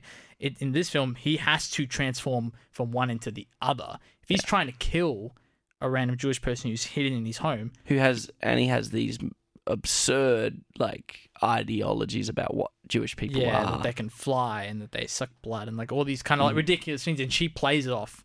I think her name's Elsa. Elsa, yeah. Yeah, she plays with it. She's quirky and fun, and she's like... Well, she's significantly older too, which really helps with the dynamic. She's 17 and he's 12. Yes. No, he's 10. He's 10? He's 10. Oh, okay. But yeah, you're right. Big age gap there. Big age gap. But I think like another thing that makes this film braver in its approach is it takes a 10-year-old, whereas things like The Pianist, they take a fully grown... Like, Adrian Brody is a fully grown man. He is... I don't know his age. I'm probably in the book it tells you what his age is, but I guess let's just say he's in his mid-20s, his early 30s. Yeah. He's an adult. He grew up in a world in a society where Jewish people were once accepted by the culture that he's in. Like, and that's the difference. It's like that makes his journey different, because it becomes like the whole perspective is different. It becomes like, it's grittier and darker, and it's more tonally sensitive to the actual time frame, but it's also like they're both trying to get across the same points with different approaches. And I think, why would you want to watch a film that's got like The Pianist tone, but it's told from the perspective of a 10-year-old rather than this film? Yeah, because there's no danger in something like The Pianist with Adrian Brody's character of him changing mindsets, of his ideology changing, while in Jojo we start off with his ideology completely switched already. So there's more room to play with in Jojo. I mean, I have the argument, does The Pianist really have an arc? Because the most of it is him just trying to survive. It's a survival story, yeah. It's survival. Oh, he thinks all Nazis are bad. Some German sympathizers come along. Lives a bit longer. Like, it literally, he goes from stage to stage of survival. Yeah. And slowly loses it. And then it does like, oh, we're supposed to demonize all Germans, but then we're not, because they're sympathizers. Yep. And then, of course, at the end, there's an incredibly tense scene. But does he really undergo an arc? Because he ends up in the exact same place, essentially, where he starts. Right, yeah. By the end of the war, he still gets to go back and play. He just has lost a lot. Yeah. That film, not necessarily... I don't feel like that film's teaching you as much as this film. I think that film's thematic. I think I said it on the show before that I think that film's about the value of art in society. Yeah. As someone who can play music in a time when you would imagine art is completely irrelevant to survival stakes. I guess he just doesn't get many opportunities to play music, though. And I think in the film? Yeah. Well, he gets bits and bobs. They're bits and bobs, yeah. But, and it plays in the big moments towards the end. Yes.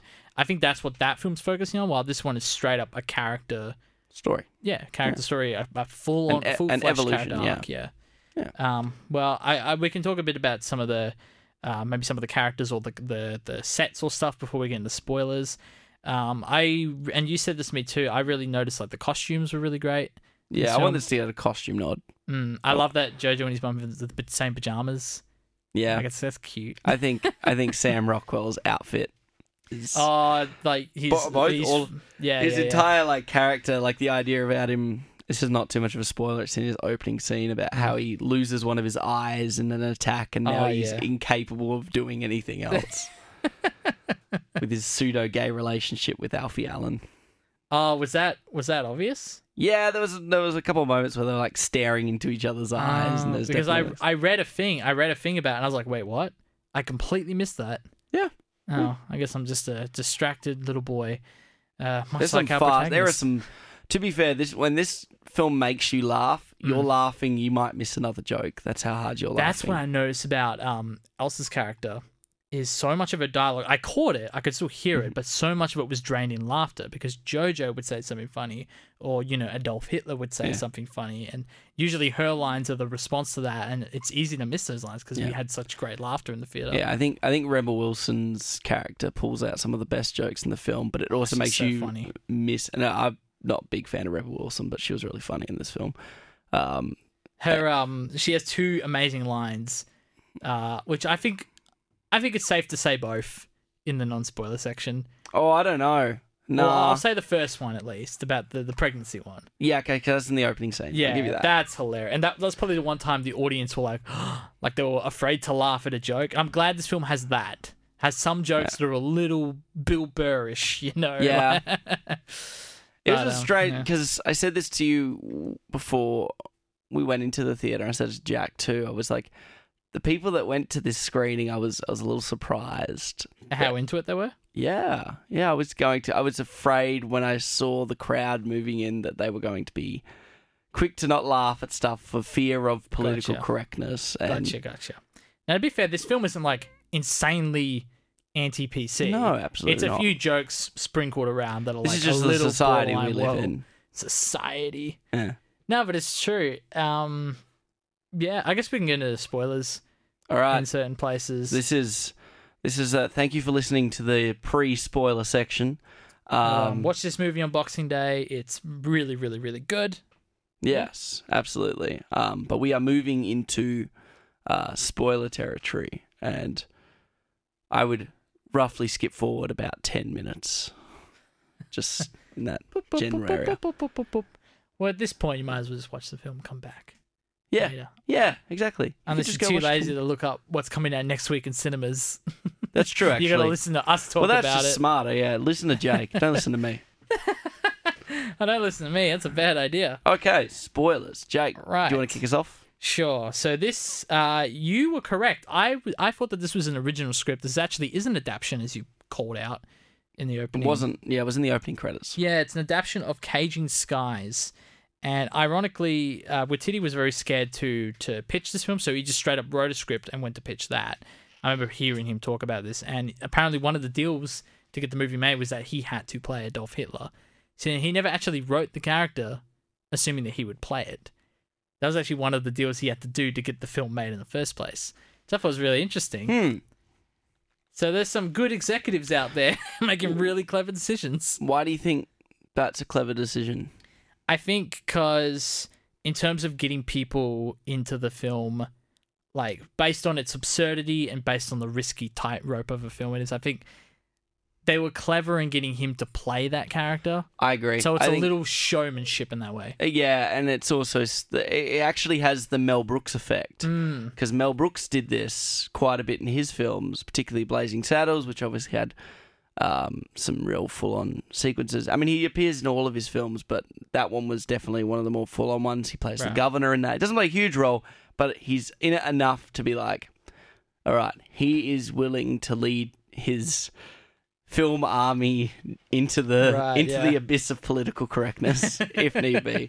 And I agree, because it's like by putting Taika Waititi in that role of Hitler, it just becomes kind of safer than if you casted someone like a real act, I would, and I know Taika Waititi can act, but I'm saying like a defined actor. Right, if you put a name. if you put Sam Rockwell Yeah, exactly. in the Hitler role, it would suddenly become a weird sort of tone, because we've seen Sam Rockwell in Oscar-worthy performances where we haven't seen Taika Waititi in that sort of light. Yeah. And also, he plays characters in pretty much all of his films. But you're right, he plays like the cogs of his characters. He plays like an uptight vampire that's constantly talking about schedules of washing dishes. I mean, or not even being able to suck a human's blood properly, so he ends up spurting out, you know? It's like, or he plays the rock monster. Rock monster. He's a rock monster. He is, I know, that's why it's so great. But you're right, I think it was clever, and especially because I'm pretty sure he is Jewish.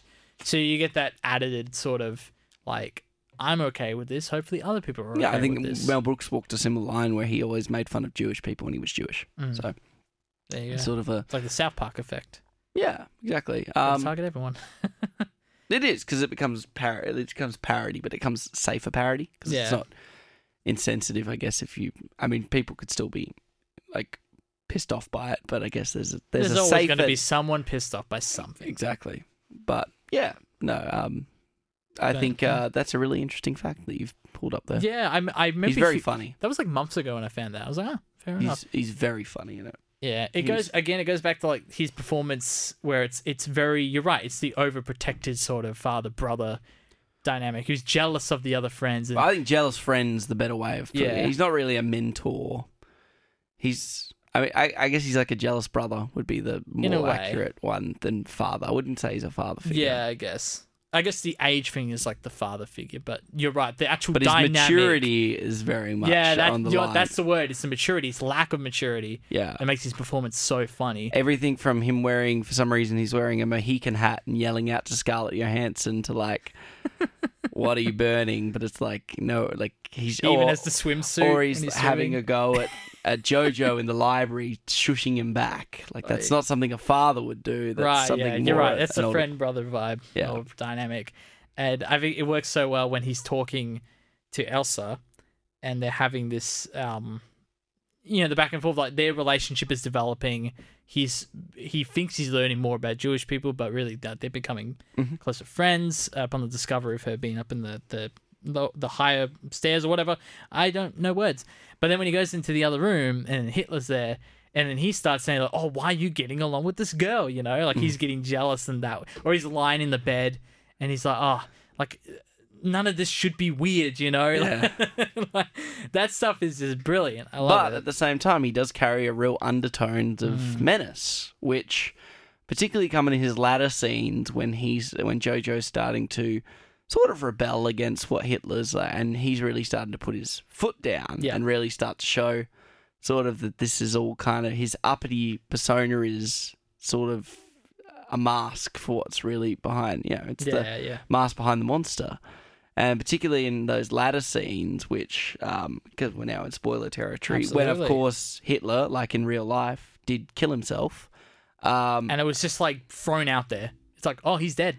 Yeah. He's shot himself in the mouth, Just as the town is about to go under attack, we think, oh, well, maybe we're not going to see him, but we do get to see one more interaction with him. And I'm glad we do. I like the fact that he's changed in colour in his attire. I didn't notice that. Nice. There is a slight colour, there is a gradual shift into the grey, more dictator-esque attire over the light beige. Right. I did notice he had like bullet holes in his head though. Yes. So he is dead in this video. I was like, that's a cool detail. Well, I mean, at the end of the day, he is a projection of Jojo, so if Jojo has the information of him being shot in the head, which he does get that information, then that's what he sees, absolutely. So, and then you get the payoff line.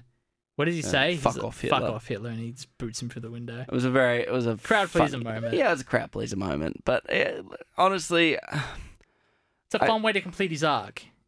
This, like, the Hitler stuff, honestly, in this film, there is menace, like I said, in those scenes, but he never feels threatening. No.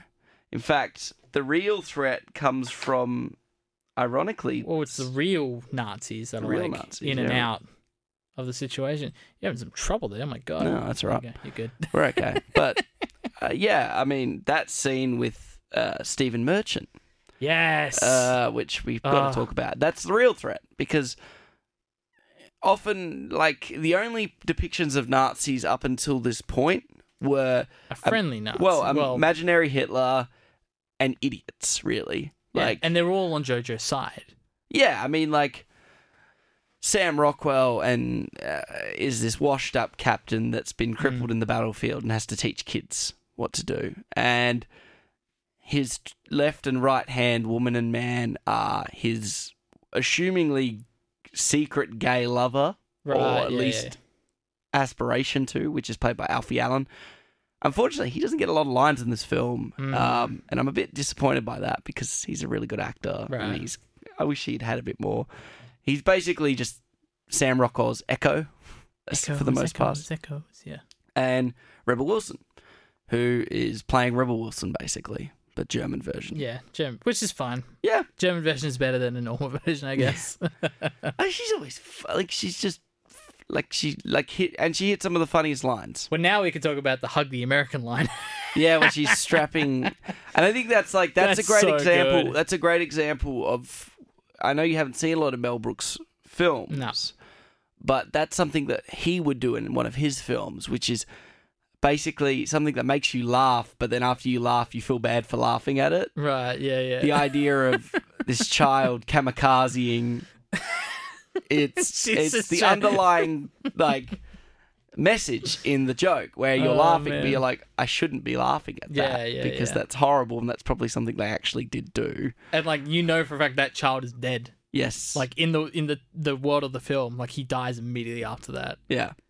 So it's an interesting line. So messed up. But it's the comedic. It's really funny. That's dark the problem. undertone. Yeah, this is so funny. I think this film is a tonal roller coaster, but it's not something that leaves you sick afterwards. It's something you absolutely enjoy. not. Well, it goes back to the heart. Mm-hmm. There's enough heart in the film to get you over those hurdles, and I know I'm pretty confident saying this might be your highlight scene. Yeah, but I think it's important to talk about in terms of the arc of his mum, because we haven't talked about Scarlett Johansson much in this film. No, we haven't. She is probably still deserving of a supporting nod, simply because I can't think of many other people. I think in that she's category. got a better chance at winning a supporting in this than Best Actress. Just because of the competition. That's my thought. Okay.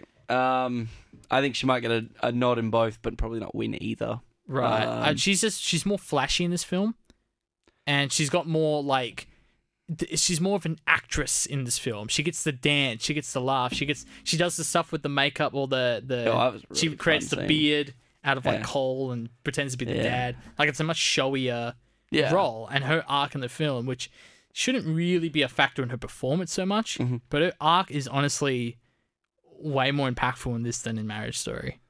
Okay. I think so. Obviously, we're going to talk about the scene. Yep. Basically, Scarlett Johansson is a secret sort of Jewish sympathizer. She's the one who's keeping Elsa up in their house. I think she can't Elsa, let Jojo find not out. 100% sure, but I feel like this was a line, and this comes back to how lively our audience was, that we might have missed a couple of Elsa's lines. Gotcha, yeah. But I do believe Elsa was a friend of the sister. I must have missed that. But I might be incorrect on that one. I think, and that makes the most sense. It was that, or basically, I know she moved between, I think, 3 or 4 families before she got to Jojo. I do remember that. It wasn't her first family. You're probably right about the sister, because that makes sense. Yeah. But yeah, obviously, so she's the sympathizer, and that makes the weird family dynamic for Jojo, because Jojo is significantly smaller than Elsa. Elsa could actually kill him. Yeah. Well, she overpowers him several times. The only reason he doesn't actually kill her is because she stops him from killing her. Yeah. And easily too. So, and obviously it comes back to, if he rats out his mum's going to get killed. So he's in an impossible situation. That's a great dialogue bit. Yeah. When he's laying it all out, he's like, you don't want me to do this. I don't want you to do that. You don't want mum to do this. So it looks like we're in, what did he say? He's like a extra stalemate, and she's like, just a normal stalemate. Something like Mexican that. standoff. Mexican standoff. But it's just a standoff. Yeah.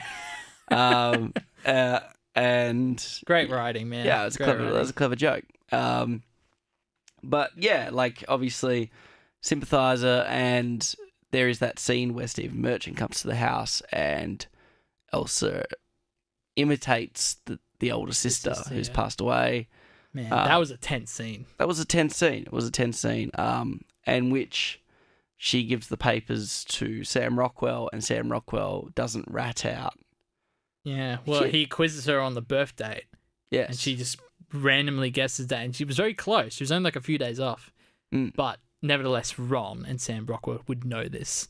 Yes. But it all makes sense. You're right, with everything you said about his potential relationship and his role in Jojo's life, it makes sense that he's like, no, I'm going to help you guys out. And I think it comes back to the point where he, long before this, knew that they weren't going to win. And he knows his ship has sailed, and it obviously leads into that final scene.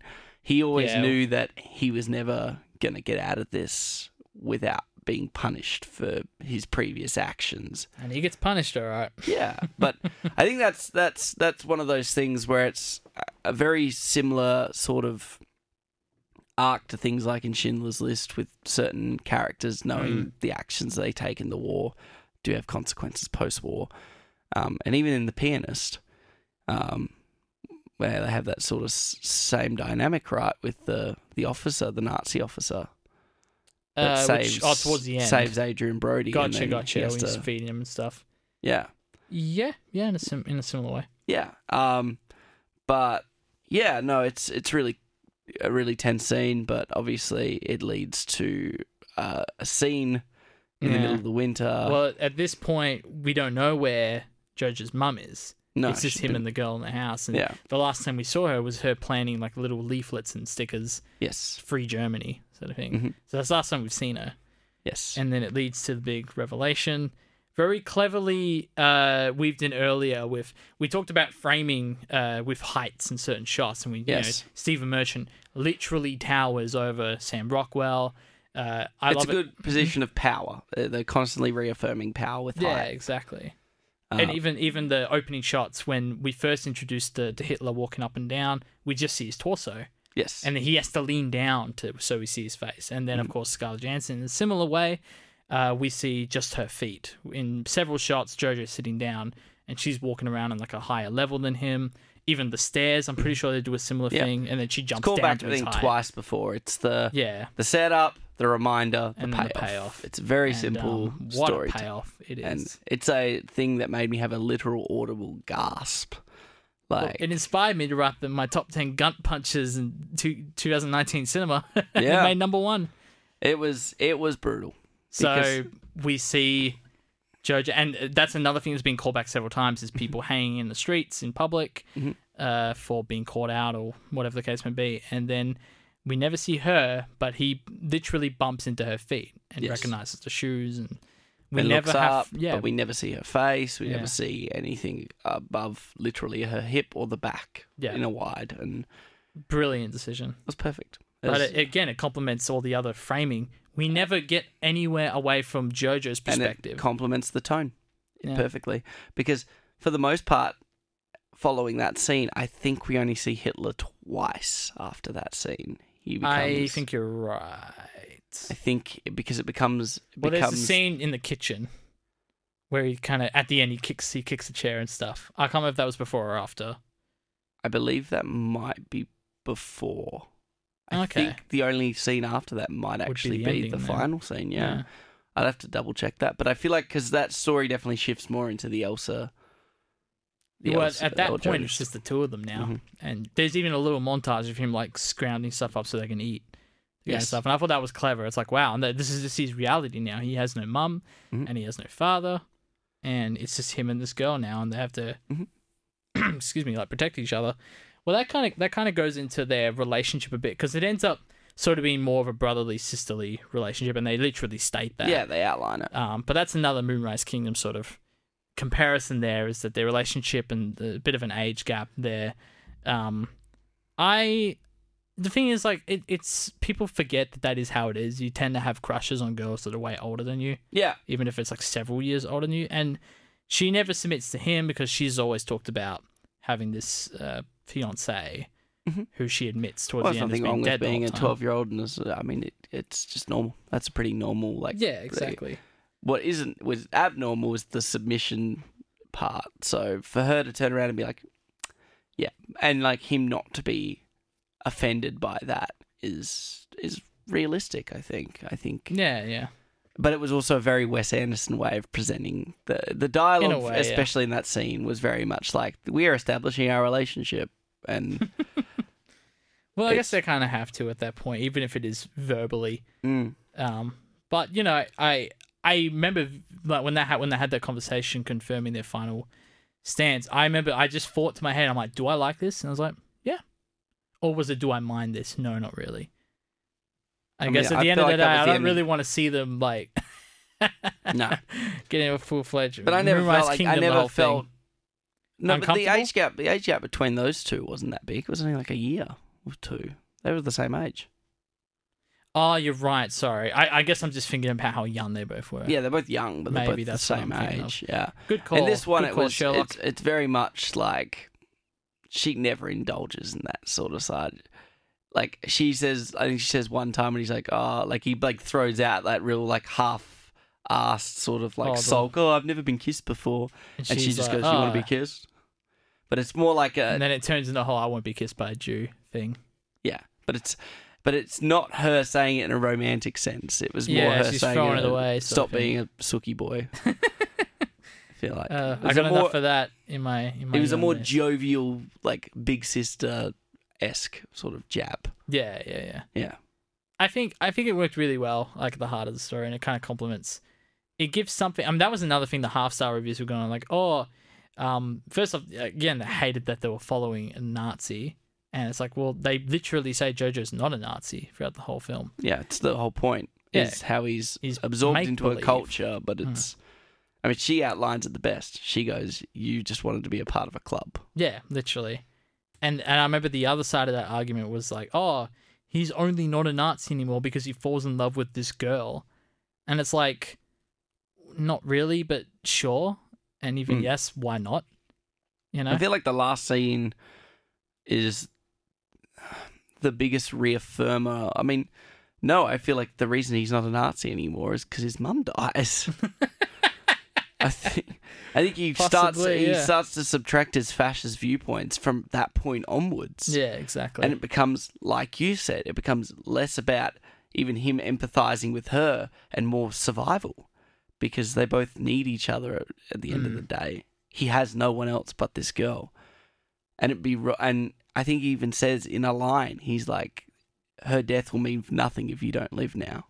And that's true. Yeah. There's that self-awareness there. And I think, if anything, that last sequence as the town is being attacked and people are dying left, right and centre, and he's confused. He doesn't even realise he's wearing a Nazi jacket when the soldier picks him up. Right, yeah. Because he's so... Yeah. I don't know. He's a 10-year-old in a bombing. God forbid he's you passive. ever think, why do you let yourself do that to yourself with those half-star reviews? They're probably just teasing you. I did it for the Social Network too, and I was like, oh God, I want to shoot myself in the... I want to pull a Hitler on myself. Well, okay, we know my highlight scene. Do you have anything to add before you go into your highlight scene? I'm just checking now. I guess the only other thing... Speaking of her name was Rosie, Rosie who dies, the mum. When it cuts, this was a really weird decision. Mm-hmm. Was when it's obviously we're getting this incredibly heartfelt moment. One of the biggest gut punches I've seen all year in cinema was obviously the reveal of her feet, and we all know immediately what that means. But then it cuts away to these buildings with these like eye-shaped windows. Oh, what was that all about? I think that's really simple. That could be. I think that's the ideology behind. At least this is how I took it. Was potentially all of the Jewish people that could be hidden away in the attics. Okay. And how she's died, but all these other people are hiding. Because even as Stephen Merchant's character says, he goes, "Oh, it's that daily checking this house today." Yeah. And I feel like the emphasis on those was potentially all of the other people who might be looking down on Jojo and seeing that his mum died, trying to save them. I definitely got the onlooker look, but I like that specific. Yeah, and I got that's the vibe I went for, and I had to admittedly extend the knowledge to. I remember a lot of those shots in The Pianist, particularly from Agent Brody looking out of top windows down into the street. That's so true. Looking down, he's watching the whole battle take place from his window. He watches that battle take place. He watches people getting taken away, people shot, all of that, like a lot of stuff. He's an observer. So I felt like that was what they were going for. That'd be weird to like edit those two films together to do that now. That'd be probably weird. Could actually. You probably could, but that's kind of a weird thing to do. I don't know. I guess the other thing I want to talk about, we talk about what a great cast this is, but yes. I do want to talk about Roman Griffith Davis, who again he got nominated for the Golden Globe, and I want to talk about Archie Yates, who looks like a young Nick Frost as his friend. They had the cutest hugs in history. Their hugs were just like, I remember the audible awes every time. Theater, as cute as they were, I didn't think either of them were that amazing. But what constitutes amazing? He played a 10-year-old, Jake. Yeah, I know, but I've seen 10-year-olds who've blown me away before. Look, I don't want to be think- like mean or anything. No, I guess, but I think he played were his fine. role perfect. I don't know. Kids are hard to talk about because Yeah. it's like, you know, a bad actor kid when you see one, but a good one is just a kid. And kids can annoy you regardless if they're a kid. Fair enough. I've watched films that had, like, it's funny, I haven't watched Leon the Professional, which you talked about earlier in the show, But see, she's amazing. but in I that. watched her in Heat when Right, she plays okay. like a 12-year-old or 13-year-old in that, and would've been she's just great. after, yeah. She's great in it. But I don't know, with 10 it's tricky. Like, it comes back to the It cast, right? They were all playing 11. But they were all great too. Some of them were. Okay. Yeah. Half of them were. Half of them weren't. Like I particularly remember. So what was it? The Finn Wolfgard was really good. Yeah. The guy from Stranger Stranger Things. Things, yeah. The other kid that's in Knives Out, who's now 16 Oh, or something. yeah. He was good. He's a Nazi in that film. Look at that. Haha. Yeah, weird. But I don't know. Half that cast was either forgettable or average. I particularly remember the kid that gets Okay. killed, right, in the start of the second one, who commits suicide. His Oh, kid yeah, version yeah. wasn't that great. That's fair. But no, I thought so who's the guy who plays Jojo? What's his name again? Roman Griffith Davis. He was good. He was good. Okay. I think he was better than Archie Yates. Yeah, But I don't think either I of mean, them were Archie Yates huge. was comes back to He was what a cute like kid, Jack. yeah. Jack brought this up that Archie Yates had a clearly distinguishable, like, at least the other, like, the guy who played Jojo was trying to put on a German accent. Oh, yeah. We're talking Whereas about Archie his Yates accent. was outright just doing a British accent. Hmm. And I don't know if that's like, look, there's comedy in this, but at the same time, it's like, I'm sorry, but I have to side with Jack. I think that's kind of average. It's one of the weak. Like, I like Archie Yates. I think Right. he's funny. That he should have done the accent. He should have done an accent, yeah. Because the problem is, if it's like every other comedic character in this film is doing a German accent. Yeah. Sam- Everyone, yeah. Sam Rockwell, Scarlett Johansson. Alfie Allen when he's speaking, Rebel Wilson is even, and we know Rebel Wilson's Australian, so she's going to have Stephen Merchant, he does Stephen the accent. Merchant. So what's to stop this kid? And if you couldn't use that, if that kid couldn't do it, find a kid that can. Because Harsh. no, it's true. I know, because it takes away from the weight of some of those heavier scenes. If you've got this kid that's blatantly like not even trying to be German, I feel suppose. like it takes away from trying to talk about the heavier stuff. He delivers like some funny lines, like it's really not a good time to be a Nazi. Like that's a really, it was a really funny line. But wouldn't that have been So funnier good. if he was putting on a German voice? Yeah, I feel if he like actually had fair enough. because what are you trying to do? Are you trying to blatantly not acknowledge the culture, or are you trying to acknowledge the culture? And by putting a character like that who can't put a German accent on, you are in some way being a bit lazy with that. And it's like there are plenty of kids around who want to act. So Oh, well, apparently he's going to be in the new Home Alone reboot, so he's doing fine. yeah, okay. Is probably one of my few gripes with this film. Right, okay. Well, that's fair enough. I'm happy to talk about my highlight scene. So that would be yours, is Rosie's death, Yes. or the reveal of it with the feet. I read some funny comments that I sent you, like I think the 5-star reviews are like, "Oh, Tarantino, step up your foot game because Taika Waititi's after you," or something like that. It's pretty funny. I want to give a couple of shout outs to some of the interesting techniques they did, like when Elsa's presented rather, we first introduced to her. Yep. It's almost like a horror film, the way the camera's like panning away from the door and her hand kind of creeps in the frame, trying to scare him. Really make it feel like it's a foreign thing. Yeah, exactly. And then when he gets the literal butterflies in his stomach, I was like, okay, fair enough. That was such a Wes Anderson thing, though. It totally was. That Yeah, was 100% a Wes Anderson. completely. And of course, I agree with you on the hanging scene is excellent. But a weird one I want to throw out, I want to see if you remember this that well, is when he blows himself up at the start, and then we get that classic sort of POV shot of him getting wheeled into the hospital, which, you know, we've kind of seen it before, but what made it great for me was Taika Waititi's Adolf Hitler coming in and like Passing out. yeah, passing out. Like every time he looks at Jojo, he's like, oh, and then of course they make a lot of ugly jokes. I was about to His say the expense. callback to the horror, like everyone saying he looks horrific, except Elsa and his mum, obviously. Right, yeah. Well, even she kind of jokes about, like, she says it to him to amp him up, but then she gets in public and she makes jokes about it. Yeah, it's tough but- love. I love it. But in the real moments when they start to build their rapport, is he actually, like, she says some nicer things about him too. Yeah. Like, no one notices it. And Fair enough. I just think it's interesting that every adult character. I thought They're dicks. So That's the that answer. would be your highlight scene. Probably That will have to be sequence. the Elsa. Oh, Sam Rockwell's death was also Rosie, pretty. rather. Was pretty. oh yeah, that was another moment where I was like, great direction. Also, that moment when like the reveal of his outfit and he's like there and he's like, He's doing the thing. It was actually so funny. Oh yeah, in his final battle gear sort of thing. Better than 3 billboards. All right. Fuck you. Fuck you, Zeke Morgan-Hind. Is that all we have to say about this film? That's it. Jojo Rabbit is out in theaters on Boxing Day. Unless you're in the US, you can watch it, I guess, anywhere you want. Catch this film. It's really great. If you listened all the way through and haven't seen the film, then, well, you've done yourself a great disservice, I think.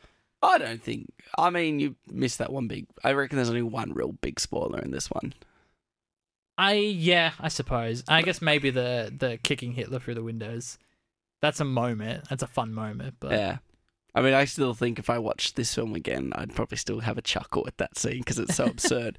But honestly, great showing from Taika Waititi. It's nice to have a film that you anticipate for and you actually get delivered on. I hope he gets the director's nod at the Academies. I think his direction is Can't wait excellent. to see what he in this does film. next. Like Jake said, out in cinemas. Well, he's in doing the America. new 4. He's doing 4 Love and whatever. Love and 4.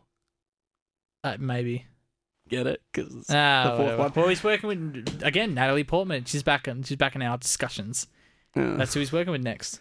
Yeah, well, I'm really hoping he keeps these bigger casts going. But he also keeps going back to Australian and Kiwi casts because Nice. that's the one good Maybe thing. we have a chance, Zeke. Maybe. No worries, Jake. What's new in cinemas this week? Not a lot, as you can probably guess why in a moment. But a few things are coming to Netflix though. So again, The Two Popes, it is coming out this week. So I'll probably catch it, probably not in the next week, but I will catch it soon just to keep up with the conversation. And also The Witcher Season 1 comes to Netflix. Really? Yeah, it's this I'm week. actually keen for that. So, you got Henry Cavill? Yeah, Henry Cavill, Superman. He's playing your boy. You know, it's funny. It's like I have those games. I've played like the intro to them. They're just so complex. They seem very massive. Like, I've given up on open worlds because I just can't deal with them anymore. But I think, you know, honestly, I do like the idea of video game series over movie. I feel like that is a better format. The Netflix series is a better formula. Have we seen it much in the past? No, but in my head that makes more sense. Yeah, like, we'll find out, I guess. Let's take The Mandalorian. I know it's not based off a game, but it could Existing be because it's Star Wars. Yeah. It's like there are plenty of Star Wars games out there. Well, it's the first live action show of its kind Yeah, for Star Wars, yeah. and I feel like that boasts well for video games too. You could do an Assassin's Creed Netflix series, believably, and it would work. Yeah, they just got to stop being stupid and doing present day scenes. You reckon? I reckon. I haven't if seen you did the a, film, if you but, did like, a, why if would did you do that? No, if you did it because it's part of the games. Yeah, but everyone hated that part about the game, so they got rid of them by the newer ones. It's kind of a bit lame because it was leading somewhere and they just got rid of I it. liked the Desmond Miles story. I did like that stuff, but most people hated it. If you So it's stuck with fine. that idea and you intercutted it between the past and the present, it could work, I think. Yeah.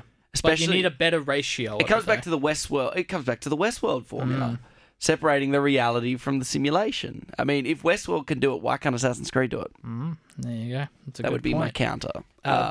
There was, excuse me. There's a lot of Bollywood stuff coming out this week. I've elected to ignore most of it, bar IP Man 4, the finale, which is the biographical martial arts series from director Wilson Yip, based on the life of Wing Chun. Now, this is part 4 of his story, if you will. So I just wanted to point that out to everyone. Part But we're 4. not watching that next week on the show, are we, Jack? Well, there's a couple. Oh, there's a couple we're more. We're not quite done yet. Oh, I thought they were just all Bollywood films. Oh no. Well, I was making a point on it. Okay. Well, there's also Promised, which is a Australian Italian cast. I don't know what the film's about. Just want to point it out. And also for those who want to see Martha: A Picture Story, if you go to the Lunar screening at 7:30 tomorrow or Tuesday. Oh, it's Superman's mum. Ah. Superman's grandma. Well, no, you actually get to meet Martha Kent. Damn it, Zeke, this is your fault. Oh, sorry. Martha Cooper and producer Daniel Joyce at the Luna screening this Tuesday. So if you're listening to this later than half a day, then you're going to miss that. So what does she do? Oh, well, she's the main person the documentary's about. Okay, but what's the documentary about? What's she do? We talked about it a couple of weeks ago. I think she's like a graffiti artist. Okay. Something like that. But she's going to be there at Luna tomorrow. So if you want to catch that, Cool. I was thinking about going to it. I probably won't be able to, but we'll see. Okay. I just wanted to throw that out there. But now, there is one more film coming out in the next week. What are we watching, Jake? It's probably partially contributing to why it's a bit of a dry week elsewhere. Mm-hmm. Next week, we're watching Star Wars Episode 9, The Rise of Skywalker.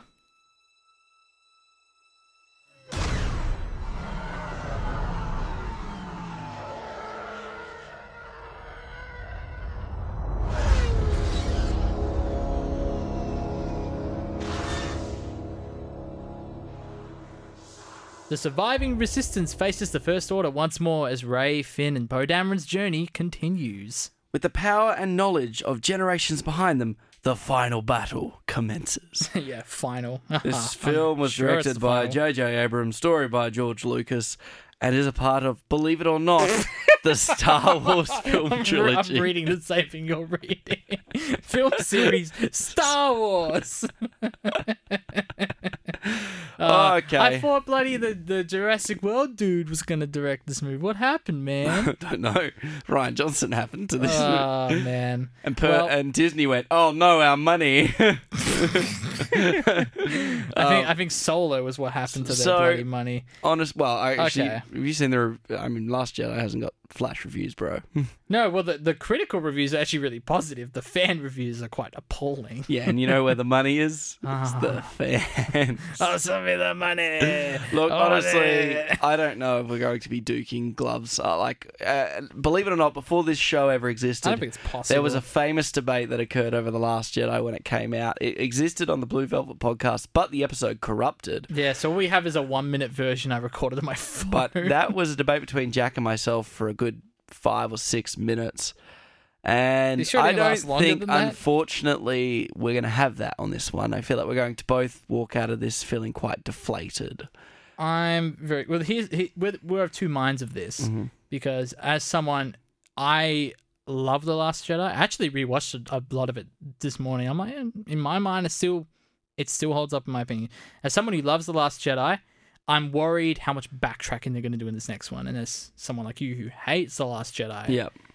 you're more like, where in the world is this going to go? I'm on the same page. I think, look, a step in that direction is still a step in that direction. Mm-hmm. Whether I like the direction is subjective.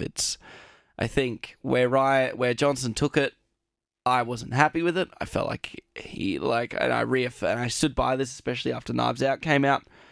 He's not a franchise filmmaker. He'll never be a franchise filmmaker. He would never make a Marvel film because people would hate it. Because he would subvert so many expectations that all of the nerds in that franchise would get annoyed, just as I'm the nerd in this franchise, and I got annoyed because he messed with my stuff. He messed with my stuff. I'm sure George Lucas is saying the same thing you are right now. Probably. But it's like, at the end of the day, it's like, we took a step in that direction, and I really wish we had run the course, because if Ryan Johnson had directed 8 and 9, we probably would have adjusted by 9, and it would have been way more fun. However, we're back on JJ, JJ train, which means we're just going to have another really, it's going to be it's going to be a competent Star Wars movie that, if God forbid JJ does what he always does with mystery boxes, he's just going to suggest a bunch of things that are never going to mean anything, and we're going to be sitting there going, we need another movie to answer these, JJ. And he goes, I don't do second movies. Let me just put all these... Because that was half the problem, is he set up all that stuff like he should have in episode 7, but because he wasn't there to pay it off, Ryan just went, I don't know how to pay all this stuff off, I'm just going to get rid of it. And thus, that's where the mess was born. Look, as much as I love The Last Jedi, I will agree with you that Disney have put themselves in a big mess with this franchise. Yeah. And the excitement, the palpable excitement that was there for the last 2 films, The Force Awakens had unbelievable excitement, and The Last Jedi had unbelievable excitement too. And then, with that and with Solo... Do you know anyone that's... people are seeing this film, but do you know anyone who's excited to see this film? I think people are getting excited when they remember that it's coming out in 4 days. Yeah, but it's not genuine. It's nowhere near the excitement that the last film. There were countdowns every time a trailer came out for Force Awakens. It was just ridiculous. I was insane, man. I was so excited for Last Jedi. Some of the biggest Star Wars fans I know, they're just like, yeah, I'm gonna see it, but it's like there's not the same oh my god, oh my god. Exactly. The feeling I felt when Episode 7 came out was, I was so excited. Yeah, me. Oh man. But by now, I'm exhausted by Star Wars. I'm exhausted. I got my Mandalorian weekly fix. That's all I need. Yeah, You know what? I might start watching the Mandalorian this week, just because I'm just about to finish Rick and Morty, because that half season's finished now. I probably should swap you and watch the Rick and Morty stuff. It's okay. Oh, okay. It may be okay. No worries. Thank you for joining us for the Cinema Sideshow podcast. I was Zeke. I was Jake. And we'll catch you next week with Star Wars: The Rise of Skywalker.